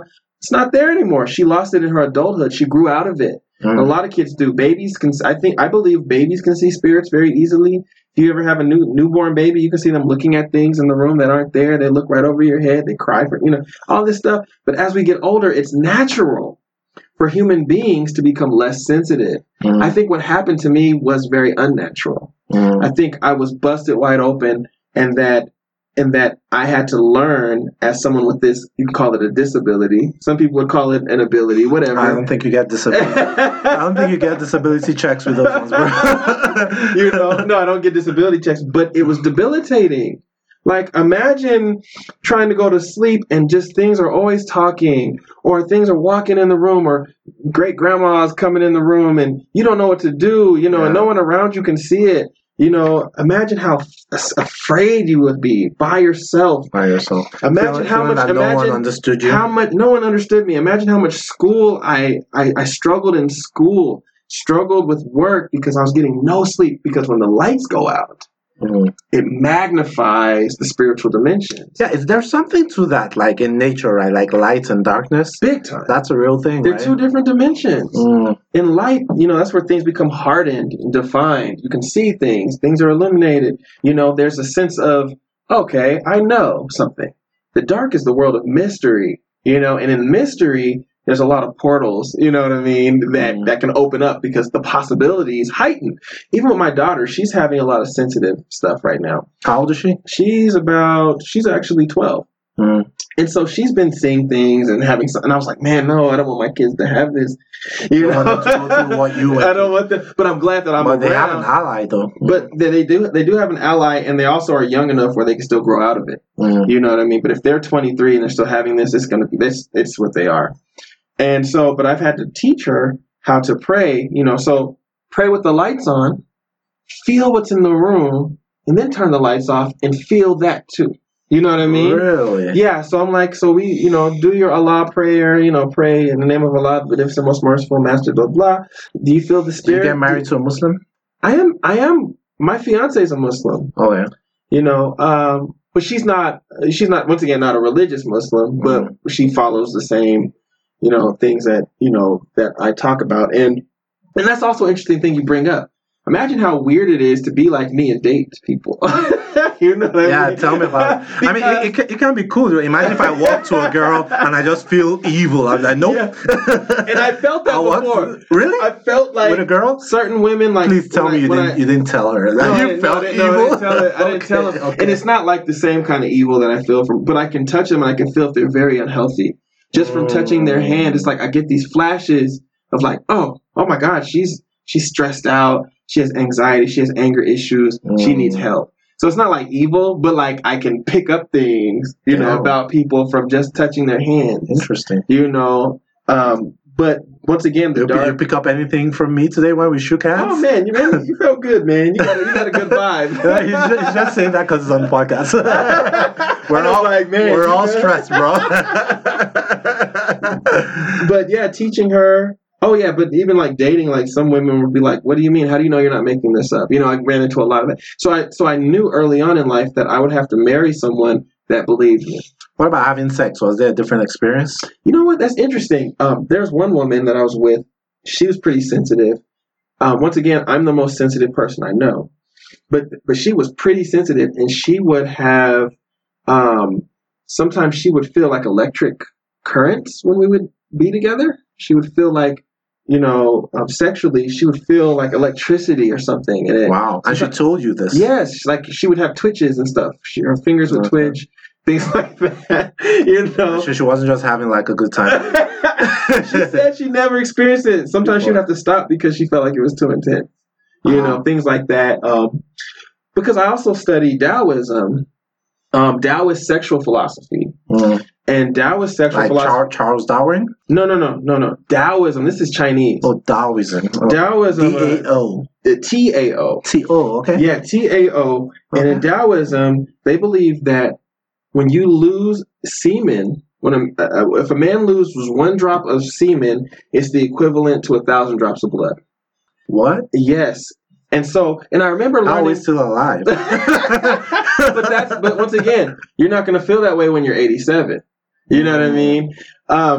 Matter of fact, a lot of older men can't get it in like they used to when they were young because it does deplete them. And there's a lot of athletes that actually don't have sex before a sporting event because it takes away something. Remember, you're packed with enough energy in one ejaculation to populate, several cities. You know what I mean? So so there has to be something going. It's just in America, we don't like the thought of it because it feels good, to release.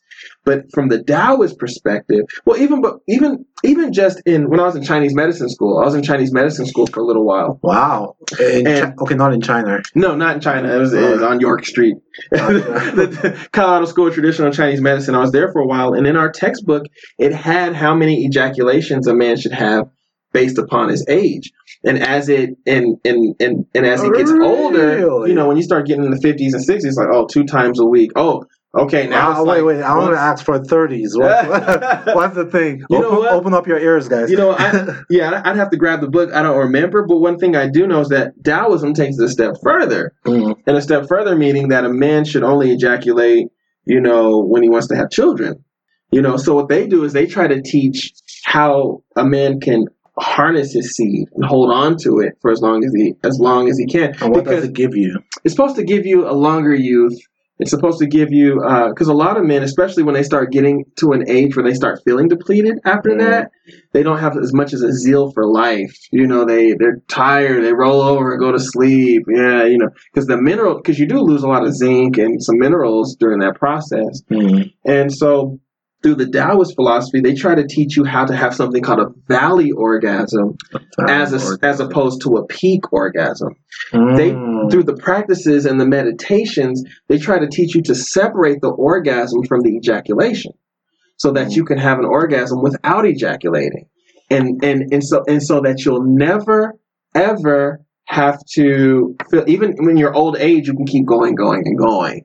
Because you're not even ejaculating, but you're having all these orgasms that aren't attached to the fluid itself. Because the fluid is it still attached to sex? It's still attached to sex, yes. Okay. Although some people claim, and I'm not there, but some people claim to get so good to where they can just kind of, I don't know, be in the room with someone energetically having an orgasm. Once again, that's email an orgasm. Right.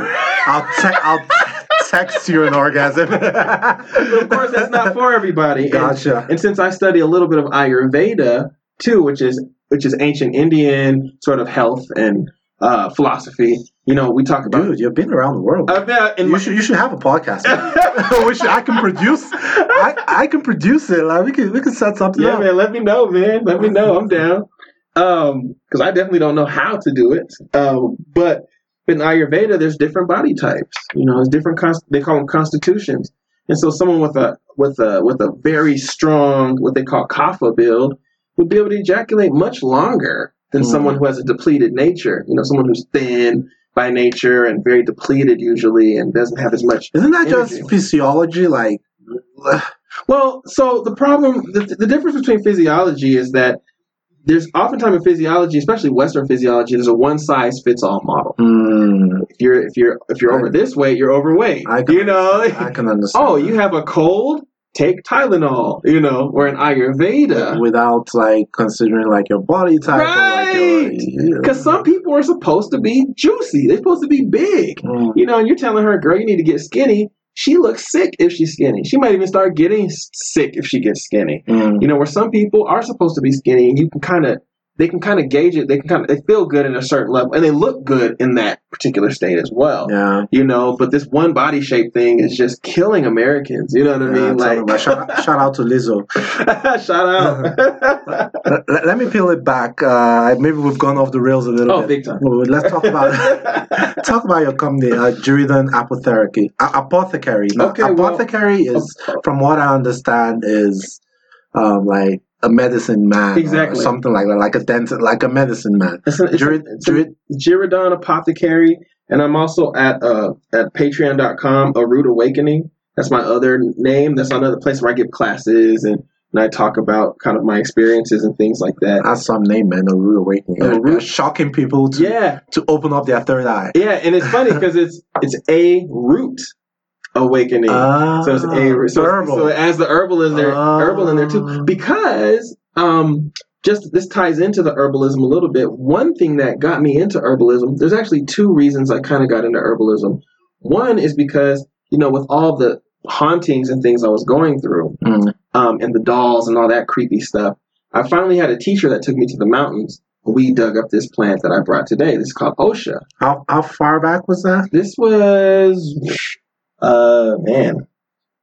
maybe about 7 years ago. Wow, so you had that for 7 years? Yeah, had that for 7 years. Wow. But we never rotted or anything? No, this thing lasts forever. This is a root that's going to be around forever and ever. It's one of the most hardiest roots you'll ever find. Okay. Packed with all kind of energy. Anyway, it grows 10,000 feet in the mountains. It grows around a lot. It grows around. There's also poisonous plants that look very similar. So you have to know which plant that you're going after. It's funny you say this because we're in Colorado, right? And Colorado is like one of, let me not say one of, the whole country, were started by, Native Americans, right. And I can imagine them, doing things like this, like going up into the mountains, like to go, like get things of this nature, things that they think are of value to bring back to their family, to make them healthy and things. And now they are looking at people just like hiking. And like using it like for entertainment or sport. And they're just shaking their head saying like, you really don't know the value of why this was put there. It's a big issue because there's a reason why Native Americans were very secretive about their medicine. They weren't trying to give that stuff away. Yeah. But because people don't understand the value of it, or they see money-making potential. Yeah. Like this plant here is almost extinct. You know what I mean? Because people go harvest all of it and just go start a business. You know what I mean? Yeah. Or it gets a name for itself. And this plant takes a lot of time to reproduce. What's it called? Osha. Ligusticum praeteri is the Latin name. Okay. And anyway, I brought some of this home. And it was powerful because when I turned off the lights it's really a long story, but I'm going to tell you this completely short version of it, is that when I turned off the lights, I felt its power, radiating from the root. And it was just as strong as the doll energy, except it was positive. And I was like, holy smokes, if this plant has that kind of power, maybe there's other plants that do. And so I kept going into all these plants, bringing them inside and this and that. And it tied me into some of those traditions in the Old South where they say, carry this root, it'll protect you from this. Or sprinkle salt here and this and that. Because these objects carry power. But it took me till I was way late in the game to learn. So it's a lot more than chemical reactions. Big difference. Within, Yeah. I mean, once again, this root is a divine entity. Gotcha. It's almost like an angel in like frankincense and myrrh. Yeah. It's an angel in physical form. And so, and those dolls that I'm talking about are demons that are manifested in physical form because of the materials used. Because the materials used to make them. And I'm not going to say once again that what you said might not hold some. There might be some weird ritual going on that we don't know around these things too. Like you were saying, possibly. I don't know, but I do know is that they emanate evil in the dark. Mm. And anyway, so it tied me into those traditions around the world. It was no longer superstition. At first I'm like, oh, that's cute. You carry a root, haha. Then when I saw that there was validity to it, it was like, oh, that's what the old ancient people were talking about. That's why they use specifically this stone or this certain incense and things like that. So that's one thing that got me into herbs, was that a lot of them are basically holy. And so that's why when you put them in you can get very holy results, like cures. You know what I mean? Mm. You know what I mean? And so that's one thing. But the other thing that got me into herbs, and this is when I was way younger, this is before I even knew I was going to be an herbalist, was at the age of 16, I burnt my hand. And I went to the kitchen and I saw some onion powder in there. And I grabbed the onion powder because I'd read that onion was good for burns. And I got this onion powder and I mixed a little bit of water with it. Mm. And I smeared it on my burn because I made it into a paste and it went away. And I started using that. I've been using that my entire life for burns. And it was like, wow, herbs are amazing. So eventually I ended up going to herb school and doing all that stuff. But all that, to bring it back to Jared on Apothecary, is it's the culmination of all my experience. You know what I mean? So when people come to me, oftentimes I have pre-bagged tea that they can take. Someone comes to me like, hey, I can't sleep, I have insomnia or whatever. They have two choices. They could either get the tea from me that's designed for that, or they can come sit down with me and have a consultation. And then the consultation will look at all the things in their life that could be contributing to that state. Because to be honest, if you're staying up till 3 o'clock in the morning eating hot Cheeto fries, tea is not going to solve. And you're stressed out, tea is not gonna fix you. But you'd be surprised at what tea can fix. Mm. Or what tinctures can fix. Are you familiar with tinctures? No. Tinctures are alcohol extracts. Tinctures? Tinctures. I have some. So this is an example of a tincture. They look like this. This is one I got from Sprouts. Okay, and I know we're not on video, but I'm kind of like holding, what's this called? This container? That's called a tincture. The container it's a dropper bottle. Yeah, the dropper bottle, kind of like those things we used to give babies medicine. Yeah, kind of thing. So like put little drops of liquid in the. But this is from Sprouts. Yeah, it's from Sprouts. Christ. And so what you do? Yeah, they know the game. They know the game because the stuff works. Wow. And the thing is that what they do is they steep like something like this root. They put it in alcohol.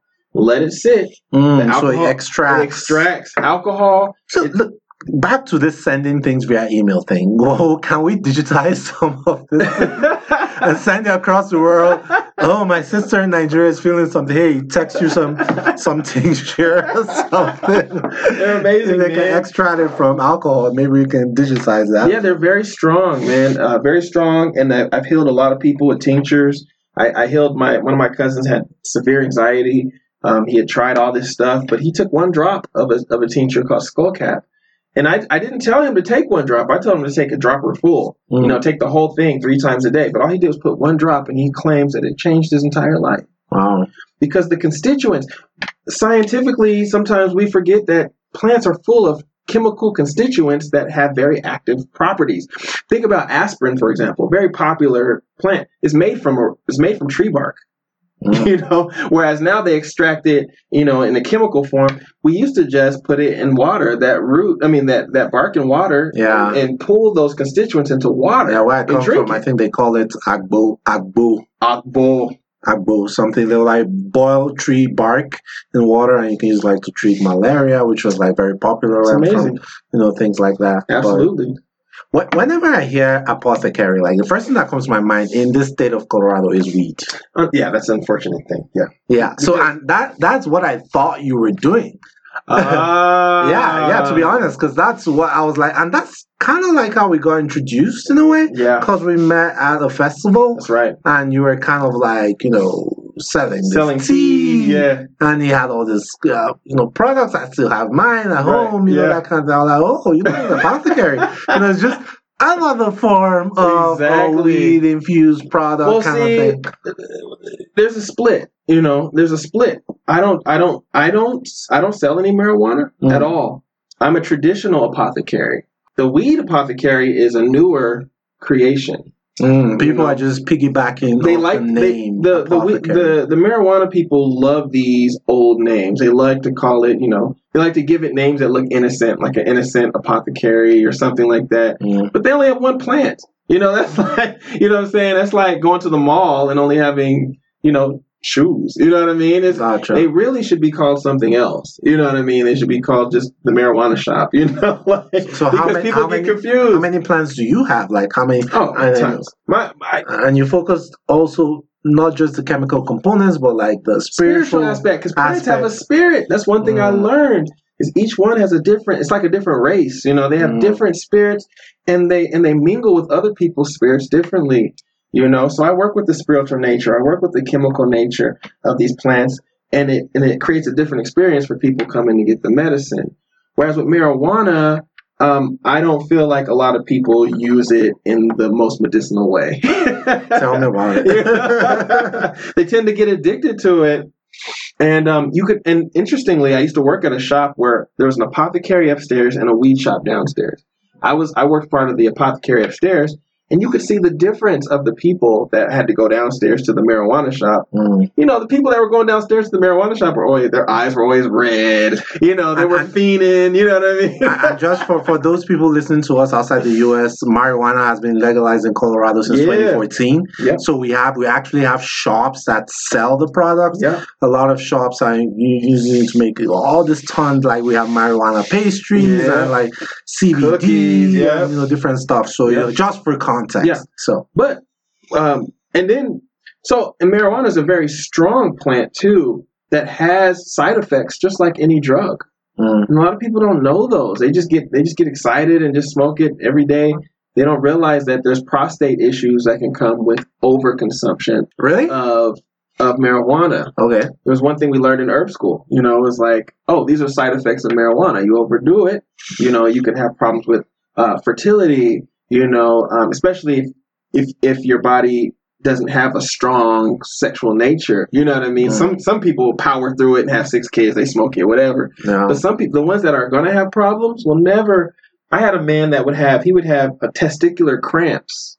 What? A client, and he asked me for an herb to help with that. I said, no, stop smoking weed, and it was gone after he stopped smoking it.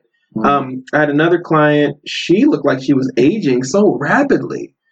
Because her constitution, the way that she was made, wasn't handling the weed right. You know what I mean? So like everybody, but I love marijuana. I've developed a relationship with it as far as making a cream for like the hands and like the body. As far as pain relief, it's an amazing plant. Yeah, that's why CBD is kind of like doing amazing now CBD in the market. Is great. It's a great medicine. Even though and CBD is cannabis oil. It's kind of like made from extracts of the marijuana plant, but it doesn't have the intoxicating characteristics. So it doesn't get you high, but it keeps you calm. Absolutely. Kind of thing. But the FDA, like the Food and Drug Administration, just came out last week and said that, they are harmful. Now, even though there's some conspiracy around there, people are saying the white man, like big alcohol or big tobacco, is about to corner the market. So they're using FDA as a tool to kind of like get people out and for them to come with a better brand. Kind of thing. But they were saying, FDA was saying, CBD hasn't really been tested. It's so popular, but hey, people should be careful, blah, blah, blah, blah, blah, blah. Wow. I don't know what to say to that because the FDA has all the scientists who obviously aren't herbalists, but the FDA has also kept us safe like over time. But there has been products that they haven't understood, even like with alcohol and stuff like in the past. So the FDA, they do have a lot of experts, but there's also a lot of big money backing them guys. Yeah, tell me about those guys are funded by I don't even want to say, but absolutely. He who shall not be named. Okay, so traditional apothecary, you don't really deal or trade or peddle marijuana in a sense, because I had all these follow-up questions about marijuana, how is that industry for people who want to get into the marijuana industry and things like that. But if you know anything about that, you can also share. I hear it's really tough, like going into that industry, owing to that, they can't establish banking relationships, they can't do all this stuff, and it's a very crude, young industry. And ultimately, when big tobacco ultimately has their foothold on the industry, then it to become like absolutely. And there's there's a guest I got to introduce you to. This woman, she's the marijuana. Let's go. She's a sister. She's black, and she. Well, I think I know. What's her name? I forgot her name though. Because I met like the. What was her name? I can't remember. But I know she's black, and they kind of like people call her kind of like the queen of. Okay, so you do know what I'm talking about. Yeah, if you could get her in here, man. She is. Yeah, I'll appreciate that introduction. Yeah, she's an amazing speaker. First of all, and her story and the way she's used this business to empower herself and things like that. Yep. And because really, to be honest, there should be tons of black marijuana owners. Yep. Because we used to get locked up for weed. Yeah. And now it's legalized. All the white people getting the money. It's like what? Yeah. And it's been the same with everything. It's been the same with hip hop. Yeah. It's been the same with Louisiana cooking. Yeah. And those traditional black cooking or people made it a thing. But again, I'll keep asking the same thing. I'm cut from a different cloth per se, so I understand.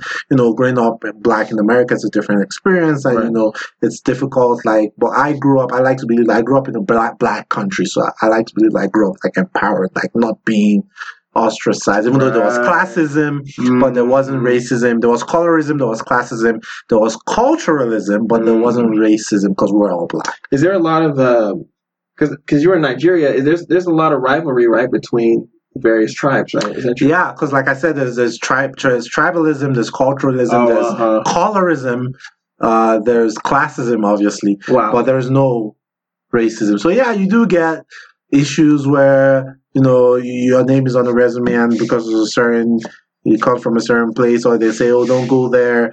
Everyone here, all the people are from this part of the country, and there's always this thing, even with the presidency, where it should come from. The north, the south, just typical stuff like that. But there was no racism because no one was white, even though sometimes our people.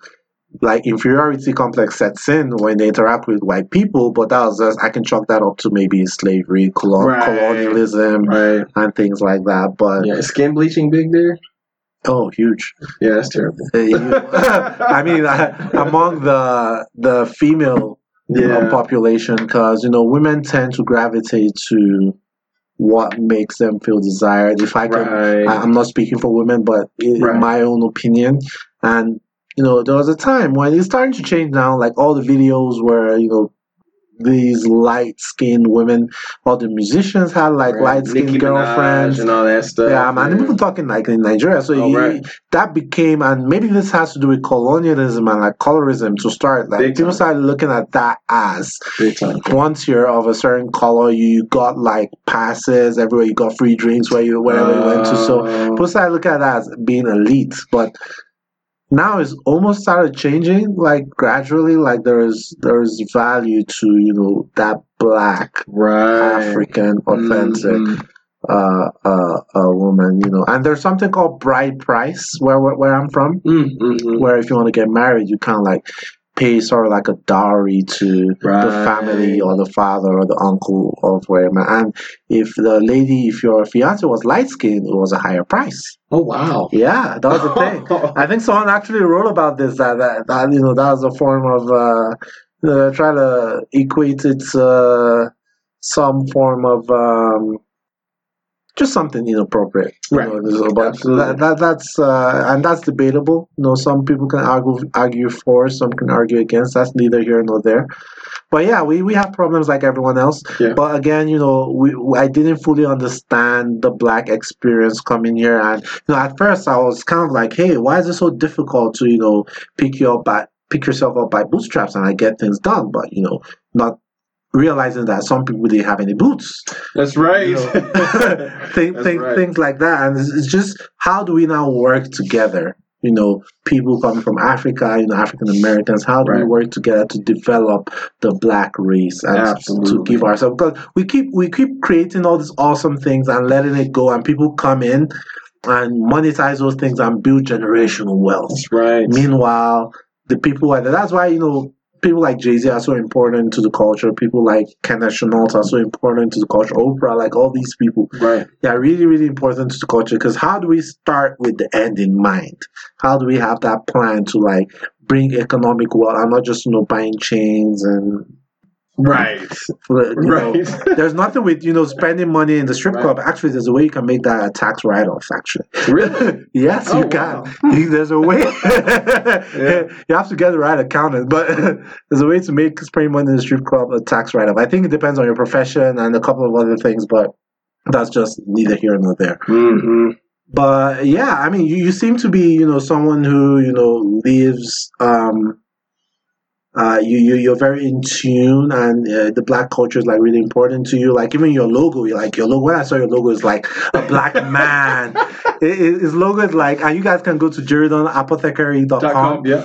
You see like a black man, like kind of like shielding and protecting like his woman and child. Exactly. I was like, wow, that's a very interesting logo. And all that whole logo comes from a lot of my experiences as well. Yeah. Just my focus on the black family is big, but also like there's two little fish at the bottom, because I'm a Pisces, and he has two roots sitting on his shoulders, and that's this root actually, and all these other symbolisms that just correspond to my life, and so it's all just put into a symbol.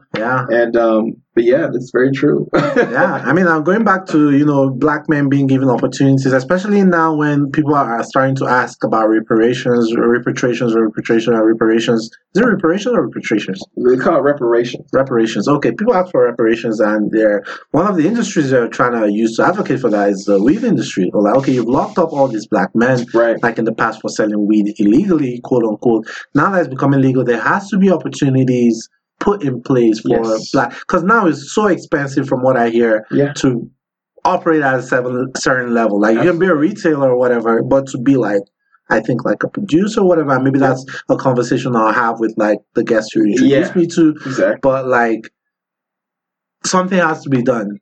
Like eventually, and there's responsibility on both sides. We have to gun for it, and also like the society has to like make that. And all those black men that were locked up for selling it illegally need to be freed. That's something Andrew Yang said. We have. Well, I like that guy. I don't know if he'll win it, but I like him. Yeah, and Andrew Yang, for those listening, is a Democratic contender for the president. It's not, because it's really in 2020. It's not fair to be 16 and then locked up till you're 50 because you sold something. You know what I mean? Yeah. And it's just silly. It's silly to me, especially if it's legal now. It's like, but on the flip side, there has to be enablers, because, like I said, there were enablers on the black side to slave trade. There were people who sold their own brothers and sisters. There were people who betrayed their community for some flimsy things. Like, I hear stories about people selling their brothers for a mirror. Because they hadn't seen a reflection of themselves before, and a white man brought a mirror and they sold their brother for that. Also for some crops, or for some oil, or some stacks of hay, or something ridiculous. So there's also the school of thought that there are people in our community, and some people call them enablers, like they are the pawns of big industry, and there's no history of ownership. Like, you have brands like BET, brands like Carol's Daughter, brands like Popeyes, Louisiana Chicken, and these are all owned by people outside the black community. For Christ's sake. It's awful, yeah. Awful. Like, people just say that, they're enablers, and once a black person gets rich, he forgets the cause he sells out, quote unquote, and he's richer now, and he tries to associate with white people more. There's nothing with marrying outside your race, but some people frown at, you go marry outside your race and move to a white neighborhood, and all of a sudden you're acting white, and you become that token black friend to a lot of white people, right? And all that stuff. So what can be done? What would you do if you get $100 million from Jerry Apothecary? What are you gonna do? Well, several things I would do. I would start. First of all, I'll start connecting our people to the land. I'll start programs that center around youth, and because I feel like there's a lot of freedom in that. For example, a lot of us can't afford health care. Even the jobs that do give healthcare, oftentimes we still can't even afford, the $300 that's being pulled out of our check, or more if you have kids. So I've raised my children without hospitals. What? And your daughter's 12? My daughter's 12. Wow. and they don't know that world, because I heal them with all the herbs that I find. You know what I mean? Interesting. I use essential oils, I use tinctures, I use tea, and it's been able to get them through all of their phases of life. Wow. But it's come with just some basic old school knowledge that has been lost. You know what I mean? So like instead of rushing to the hospital, it's like, wait, I can save tons of money by just giving you an onion or giving you this plant or that plant. This tea, lemon balm, Melissa officinalis, is amazing for children with fevers, for example. But anyway, I would tie people to that because when they go outside, they would see medicine instead of weeds everywhere, and they'd be able to utilize that. It's funny you say that because I interviewed like a Cuban American who spends a lot of time in the Navajo Reserve, like with the people of the Navajo Nation, and that's all he did. Like he's deeply into like permaculture, which is like kind of like using natural things and living off the land. And those few months he stayed there, like really like changed his life. So imagine scaling that to a whole race. Absolutely, it would change the game completely. Because there's freedom if we don't have to, because there's no middleman. We go straight to the raw ingredients. We go right to the soil. We start growing our own stuff. I've been reading this book called Pharmacology lately by Daphne Miller, MD, and that's farm spelled with the FARM, pharmacology. And I love it because she's talking about how the soil's been depleted in so many of these larger chain stores, like Walmart, the farms they get their stuff from. There's not that many minerals in the soil, so there's not many minerals in their carrots, for example. Where if you learn how to grow your own stuff, you can make sure that soil is rich, full of all kind of minerals and healthy gut bacteria and all this stuff that are going to be put back into that food, so the food will have more of a nutritive value. But that's the kind of stuff we got to put into our kids. But also, just herbs aside, financial literacy, financial literacy.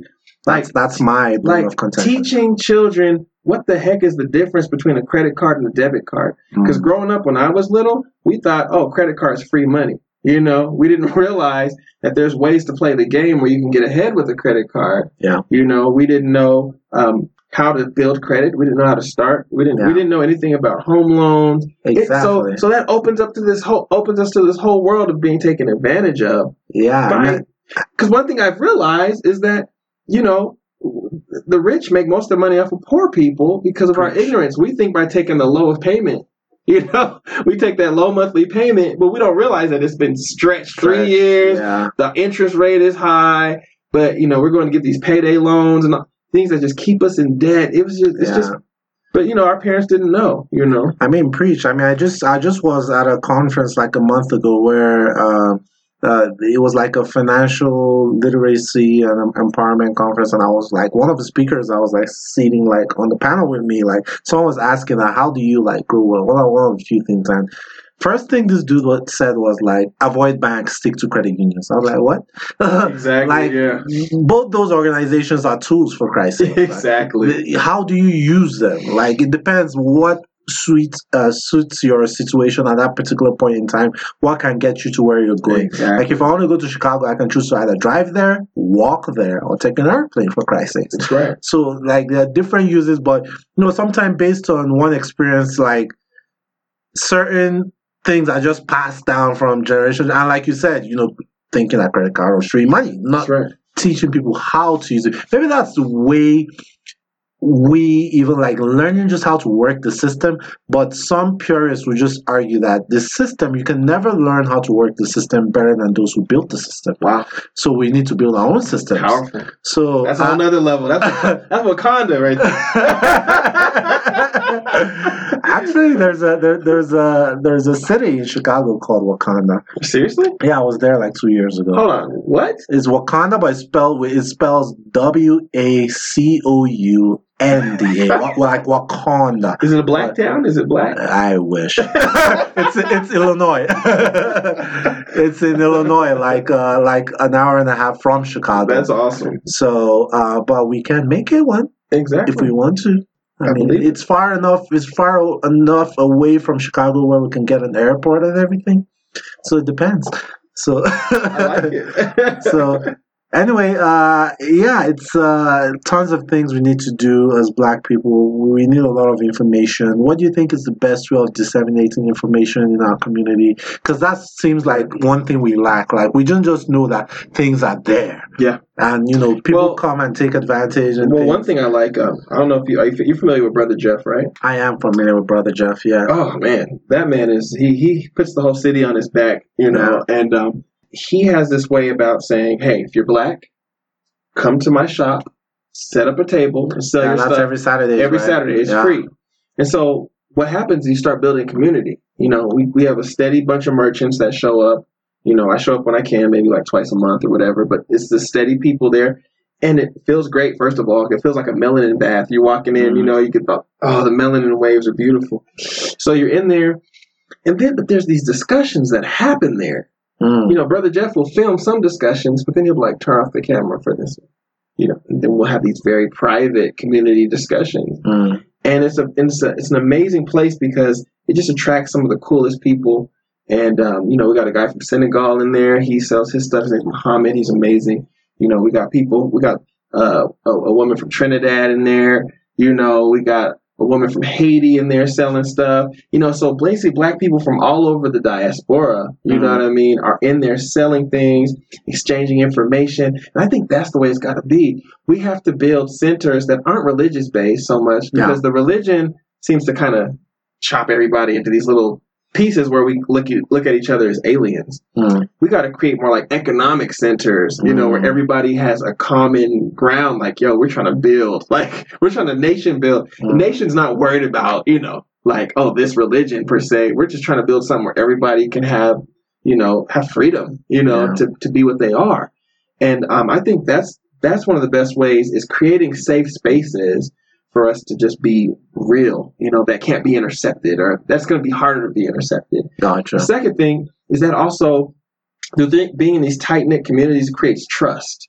I feel like trust is the number one thing because in the modern world, we outsource our trust. It's like, oh, I have a problem with you, I'm calling the police, because I trust the police more than I trust you or structure of our community, the doctor, I trust the doctor more than the herbalist. I trust, because we're taught to trust these symbols of power. They're like priests. We trust the lawyer, the priest of the law, the doctor. We trust it. Even though he hasn't healed grandma and he keeps giving her all these different pills, we're such a religion. White supremacy is a religion. You know what I mean? It's widespread and we don't question it.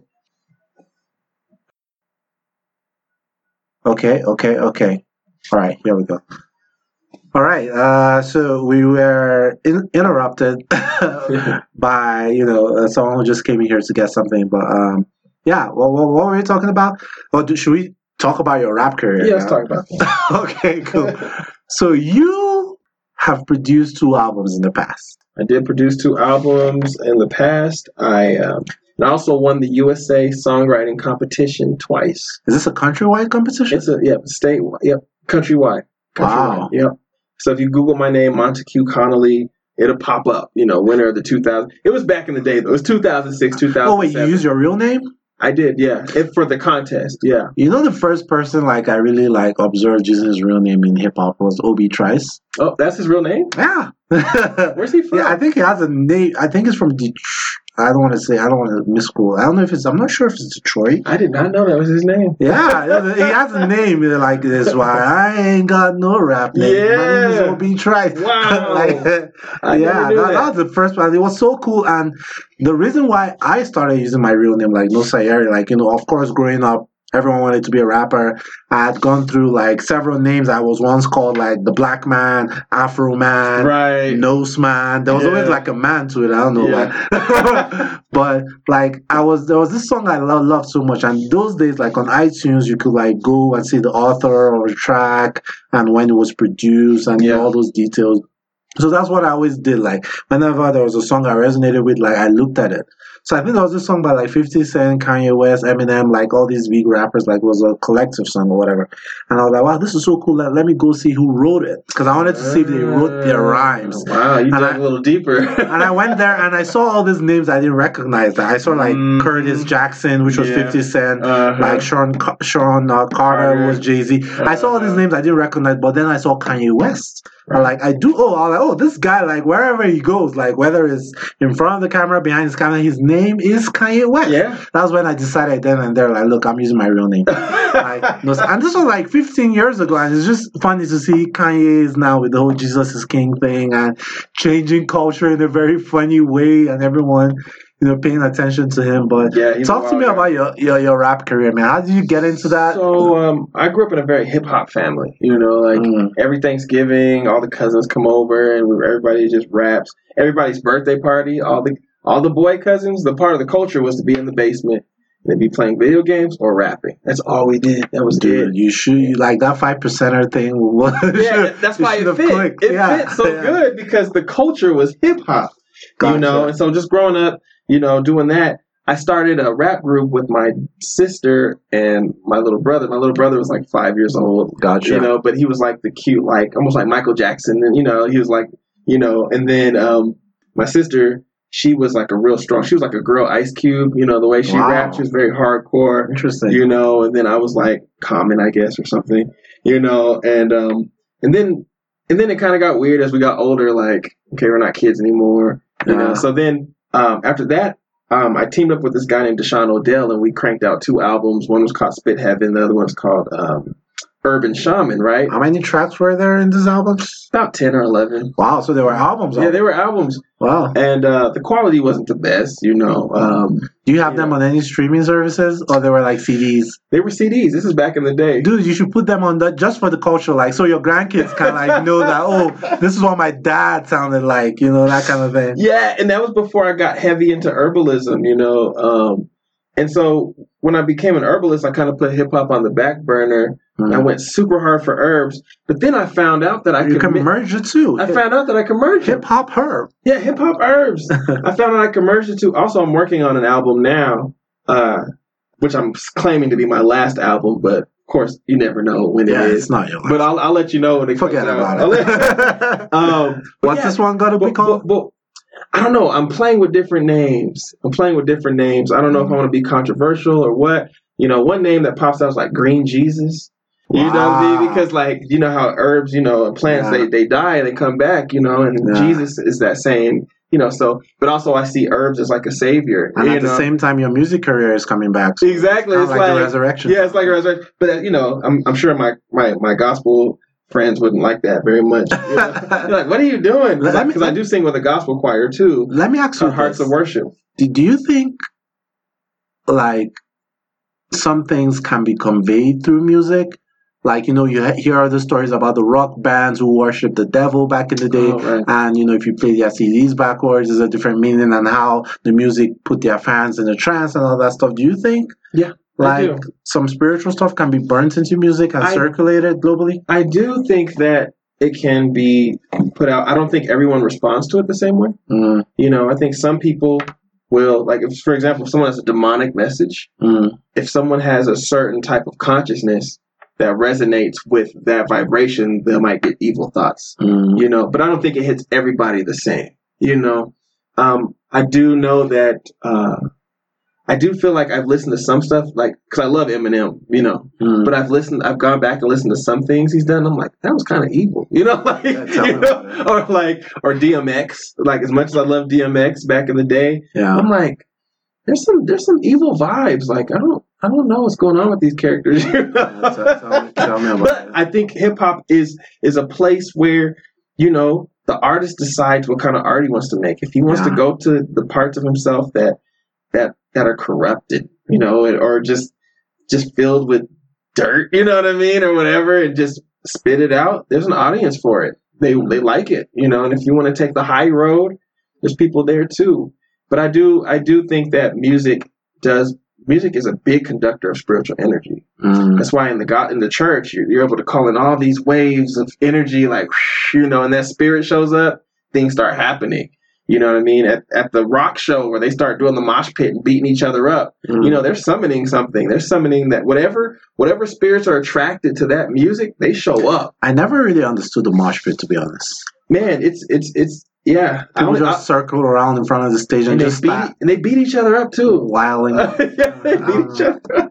I used to have a friend that would come back with black eyes and all that. Because in the real mosh pit, they throw punches. They punch, they elbow, they really knock each other out. But I think it's only attractive to maybe warrior types, like maybe a certain kind of warrior type person that they want to feel something hardcore, and then you got the R&B type guy, he's not trying to mosh pit out like that, Tell me about it. But one thing I found recently is that, I actually found out a little bit earlier, but that I could use hip hop to memorize certain herbal remedies, and also to kind of help me to kind of keep my story organized in a way, because I memorize a lot of things better through rhyme, so there's this one rhyme I always get asked to do that I call power plants. It kind of tells a little bit of my story and some of the plants I use. Yeah. And that's pretty much how that goes. Wait, but you actually like this hip hop herb thing. Like, how exactly does that manifest? Like, do you have songs talking about? Yeah, I do. I have a song called Power Plants, and it's recorded over a J. Cole beat. I'm gonna re-record it for this newer project over a different beat because I was getting in trouble with licensing, trying to, because I was just doing it for fun, but they won't even let you do it for fun anymore. It's man, J. Cole? like it's not yours, you can't use it. Gotcha. But yeah, I can share some of it if you want to hear some of it. Yeah, let's go. All right, let me see what I can remember. It goes like this. You need a beat? Oh, no beat. Okay. It goes like this. A couple years ago, was always getting sick. Woo! Chronic fatigue, my brother, but I ran into this witty herbalist. She said, how about some tea, my brother? Took a look. What am I supposed to do with this? It's just some leaves, my brother. But she brewed the tea and put it to my lips. Dang. Energy, my brother. Energy released. I could be, my brother. I could see, my brother. I was just a piece. Now I'm whole. Guess you could say that I'm at peace, my brother. Now I study the herbs and I can't cease, my brother. I want remedies for every disease from the west to the east. Every plant from the land to the seas. Allergies, you finna sneeze? We got nettles for that and other antihistamine plants to remedy that. Skull cap for the nerves in my medicine bag. Your doctor can't fix what my medicine can. You looking at me like you never heard of this, man. But once you try me, you be looking for the herbalist, man. We got the herb for the turbulence in the palm of our hand, and the pills they be hurting us, it's a part of the plan, and the bills they be killing us, side effects they be killing us. Yellow.com free Damiana. Woo! All herbs I sell, holy basil, licorice, ashwagandha.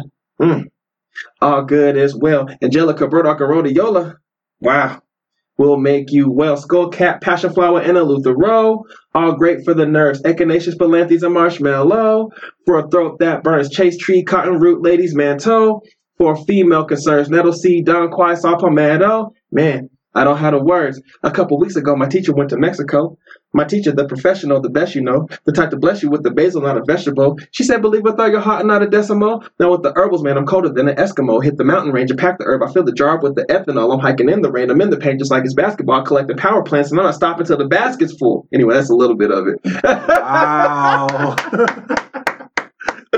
Wow. You really do rap like Common. To be honest, like your cadence and the way you deliver is obvious. Like you've been doing this for a while. Absolutely, like just come and let's spit in, because some people have on the podcast. I have to pause the podcast. You want me to spit? Okay, you know what? I'm do some push-ups. Like come I'm like, dude, what the hell, man? You're not ready for this life. Absolutely. Wow. Absolutely. Is it okay if I give some feedback? Absolutely. And this is not me. I know. It's a very sensitive topic, like giving feedback. Oh yeah, but I'm not a sensitive artist. Okay, because if I may, I feel like your cadence is amazing. Your flow is great. Yeah. But it almost feels like it comes out too directly. Like your album might. And this is just my opinion, right? Your album, to me, might sound of being like a whole 10-track advertisement for like herbs. What's funny is I had a friend that told me that. You know what I mean? For Alan Brooks, he told me, he's like, man, because most of my songs don't sound like that. You know what I mean? Like, but that's just that one, you know? Yeah. But he said, that song sounds like a commercial. You know? Yeah, I mean, there's a reason why, you know, a Mercedes they don't just show the car in the beginning and say he has a driver's wheel, he has 4-liter engine, and all. They like show, you know, a guy walking and a lady like looking at him, and he dusts his jacket and they just put the Mercedes logo without even showing the car. Absolutely. You know, there's a way, like, if it's not too, and that's why Jay-Z sometimes, because he doesn't make it too direct. Yeah. Like you can talk about things and people listening might think you're talking about, you know, sex or something. Like, I woke up one day and I met this girl. Her name was Mary Jane, or, you know, things like that. And people just follow and not knowing that, and, you know, in time they're like, oh, this guy is about that life. Right. You know, that's what, you know, Travis Scott sells, and that's what, you know, even J. Cole sells and things like that. But if you make it like too direct, like, it's kind of like shocking. It's like walking up to a girl on the very first day saying, I want to marry you, I like you. Very true. You first say hi, you know, mix it, and in between conversations, you chip in one or two things. But that's just my opinion. No, I agree with that. And I think that the only people that really resonate with that verse are nerds, you know, like, are plant nerds. Because they're like, wow, he put a whole book in, like, that little thing. Yeah. And then the other side of that is that track I wrote mainly for my own memory. You know, it's like just to remember certain things and, like, to tell a story about, you know, just a very direct thing. Yeah. But it's definitely not my usual writing process. You know what I mean? Yeah, I got you. I got you. I mean, because, like, even in this podcast, like, and again, you know, you must not do what I say. It's just my opinion. Like, even in this podcast, like, when I thought starting a podcast about culture, like, my roommate thought I'll just come and, like, open Wikipedia. Like, okay, today we're talking about Kenya. Kenya is a land of 4,000 people. They speak Swahili. And I know, like, we're having this casual conversation. It makes it more digestible. But in between, like, you know, it's not obviously, you know, it's a niche podcast, so we're not talking about Kim Kardashian or Nicki Minaj. So they don't get the millions of views every day. But having this casual conversation is more digestible, and people get to learn about cultural things in the process. Absolutely. But, you know, that's just, you know, my personal feedback. I'm not saying I like feedback. Go that way. I definitely known a lot of folks that really can't handle criticism, and I think that holds you back from developing as an artist. Is there an herb for that? There are a lot of things that I feel like there should be an herb for. Maybe fear. Is that an herb for fear? Absolutely. There's herbs for everything. You know, there's herbs for everything. Of course, you want to create conditions around that herb. Is that so it can work. And also, there's another thing known as flower essences. Bach flower essences. The guy that developed it, he went to different flowers and developed these different medicines, energetic, personality, emotional-based medicines around various emotions. You know, so fear, anxiety, you know, bad gut feeling. You know, just these different things to help ease people through various states. So there's definitely something out there for everyone.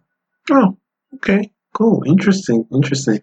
You want to plug your company or plug? I like giving my guests like a couple of minutes to just like say whatever. Absolutely. If you want to try out some amazing teas, medicinal teas, go to Jirodon Apothecary. That's JIRIDON APOTHECARY.com.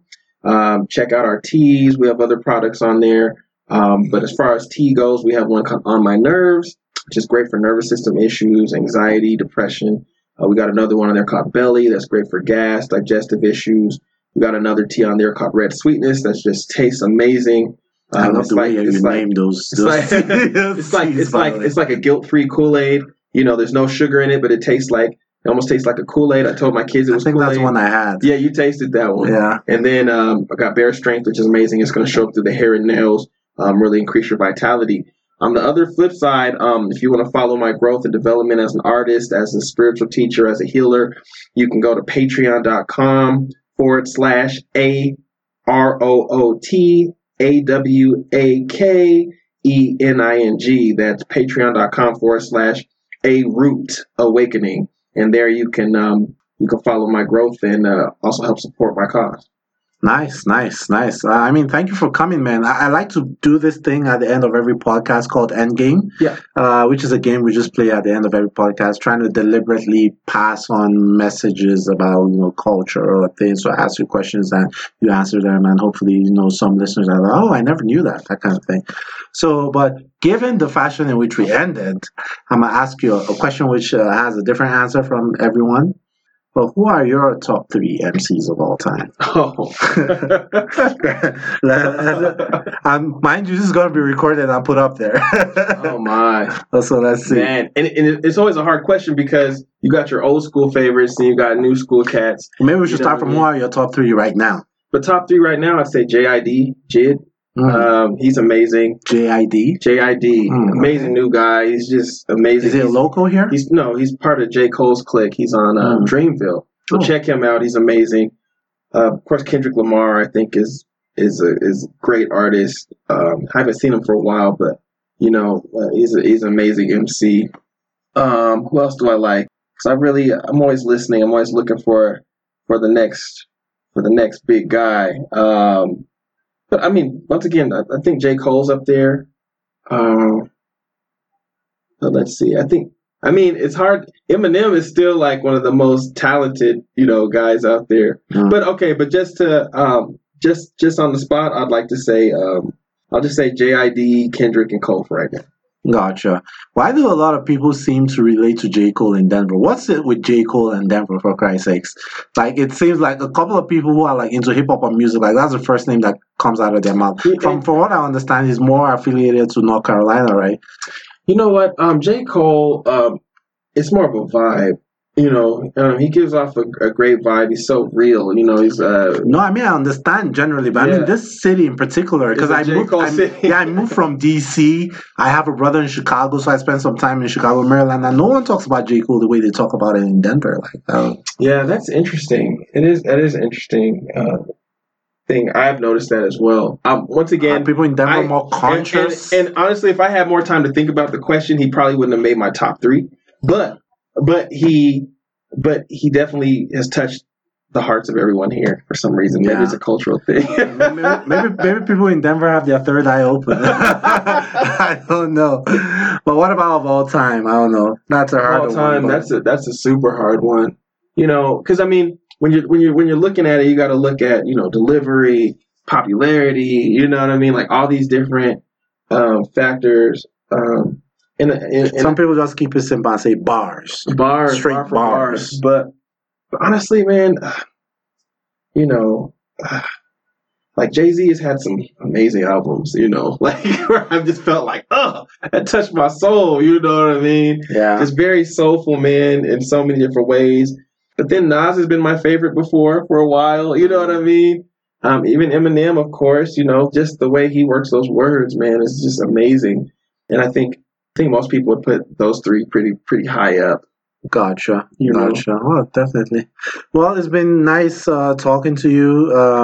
Andre 3000. Sorry, just had to throw that. Oh yeah, he's always Andre is someone who is always like Yeah. And I think a lot of people are likening like what's this dude's flow? The new guy who just got nominated for 2 Grammys. Old niggas. Oh damn. He has a song called Old Niggas? Yeah, he featured Anderson .Paak on one of his popular songs.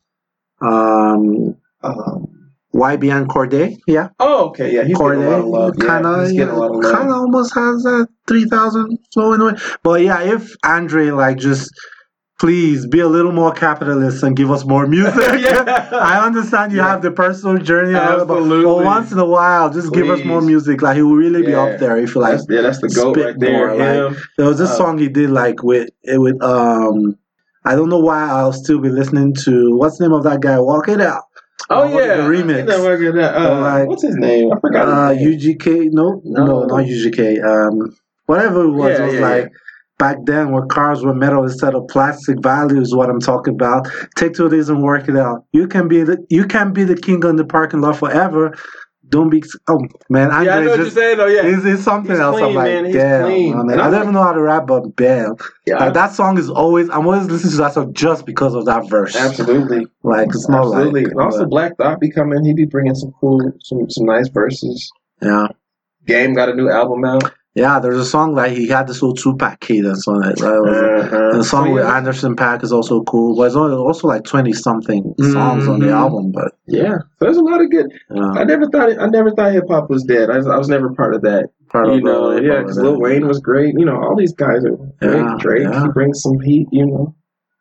Yeah, well, it was nice. It was nice talking to you, man. Absolutely. I look forward to connecting. Probably maybe when your album drops or something. Absolutely. If you're having anything, any way we can help our own little platform to promote anything in the future, let us know. I look forward to the lady who you're going to introduce me to later. But yeah, thank you, Mother Q, and thanks for listening, guys. If you want to follow us on social media, it's Culture Class Podcast everywhere. On Twitter, it's Culture Class Pod. Send us an email, cultureclasspodcast@gmail.com. Let us know what you think. If you want, did you drop your social media?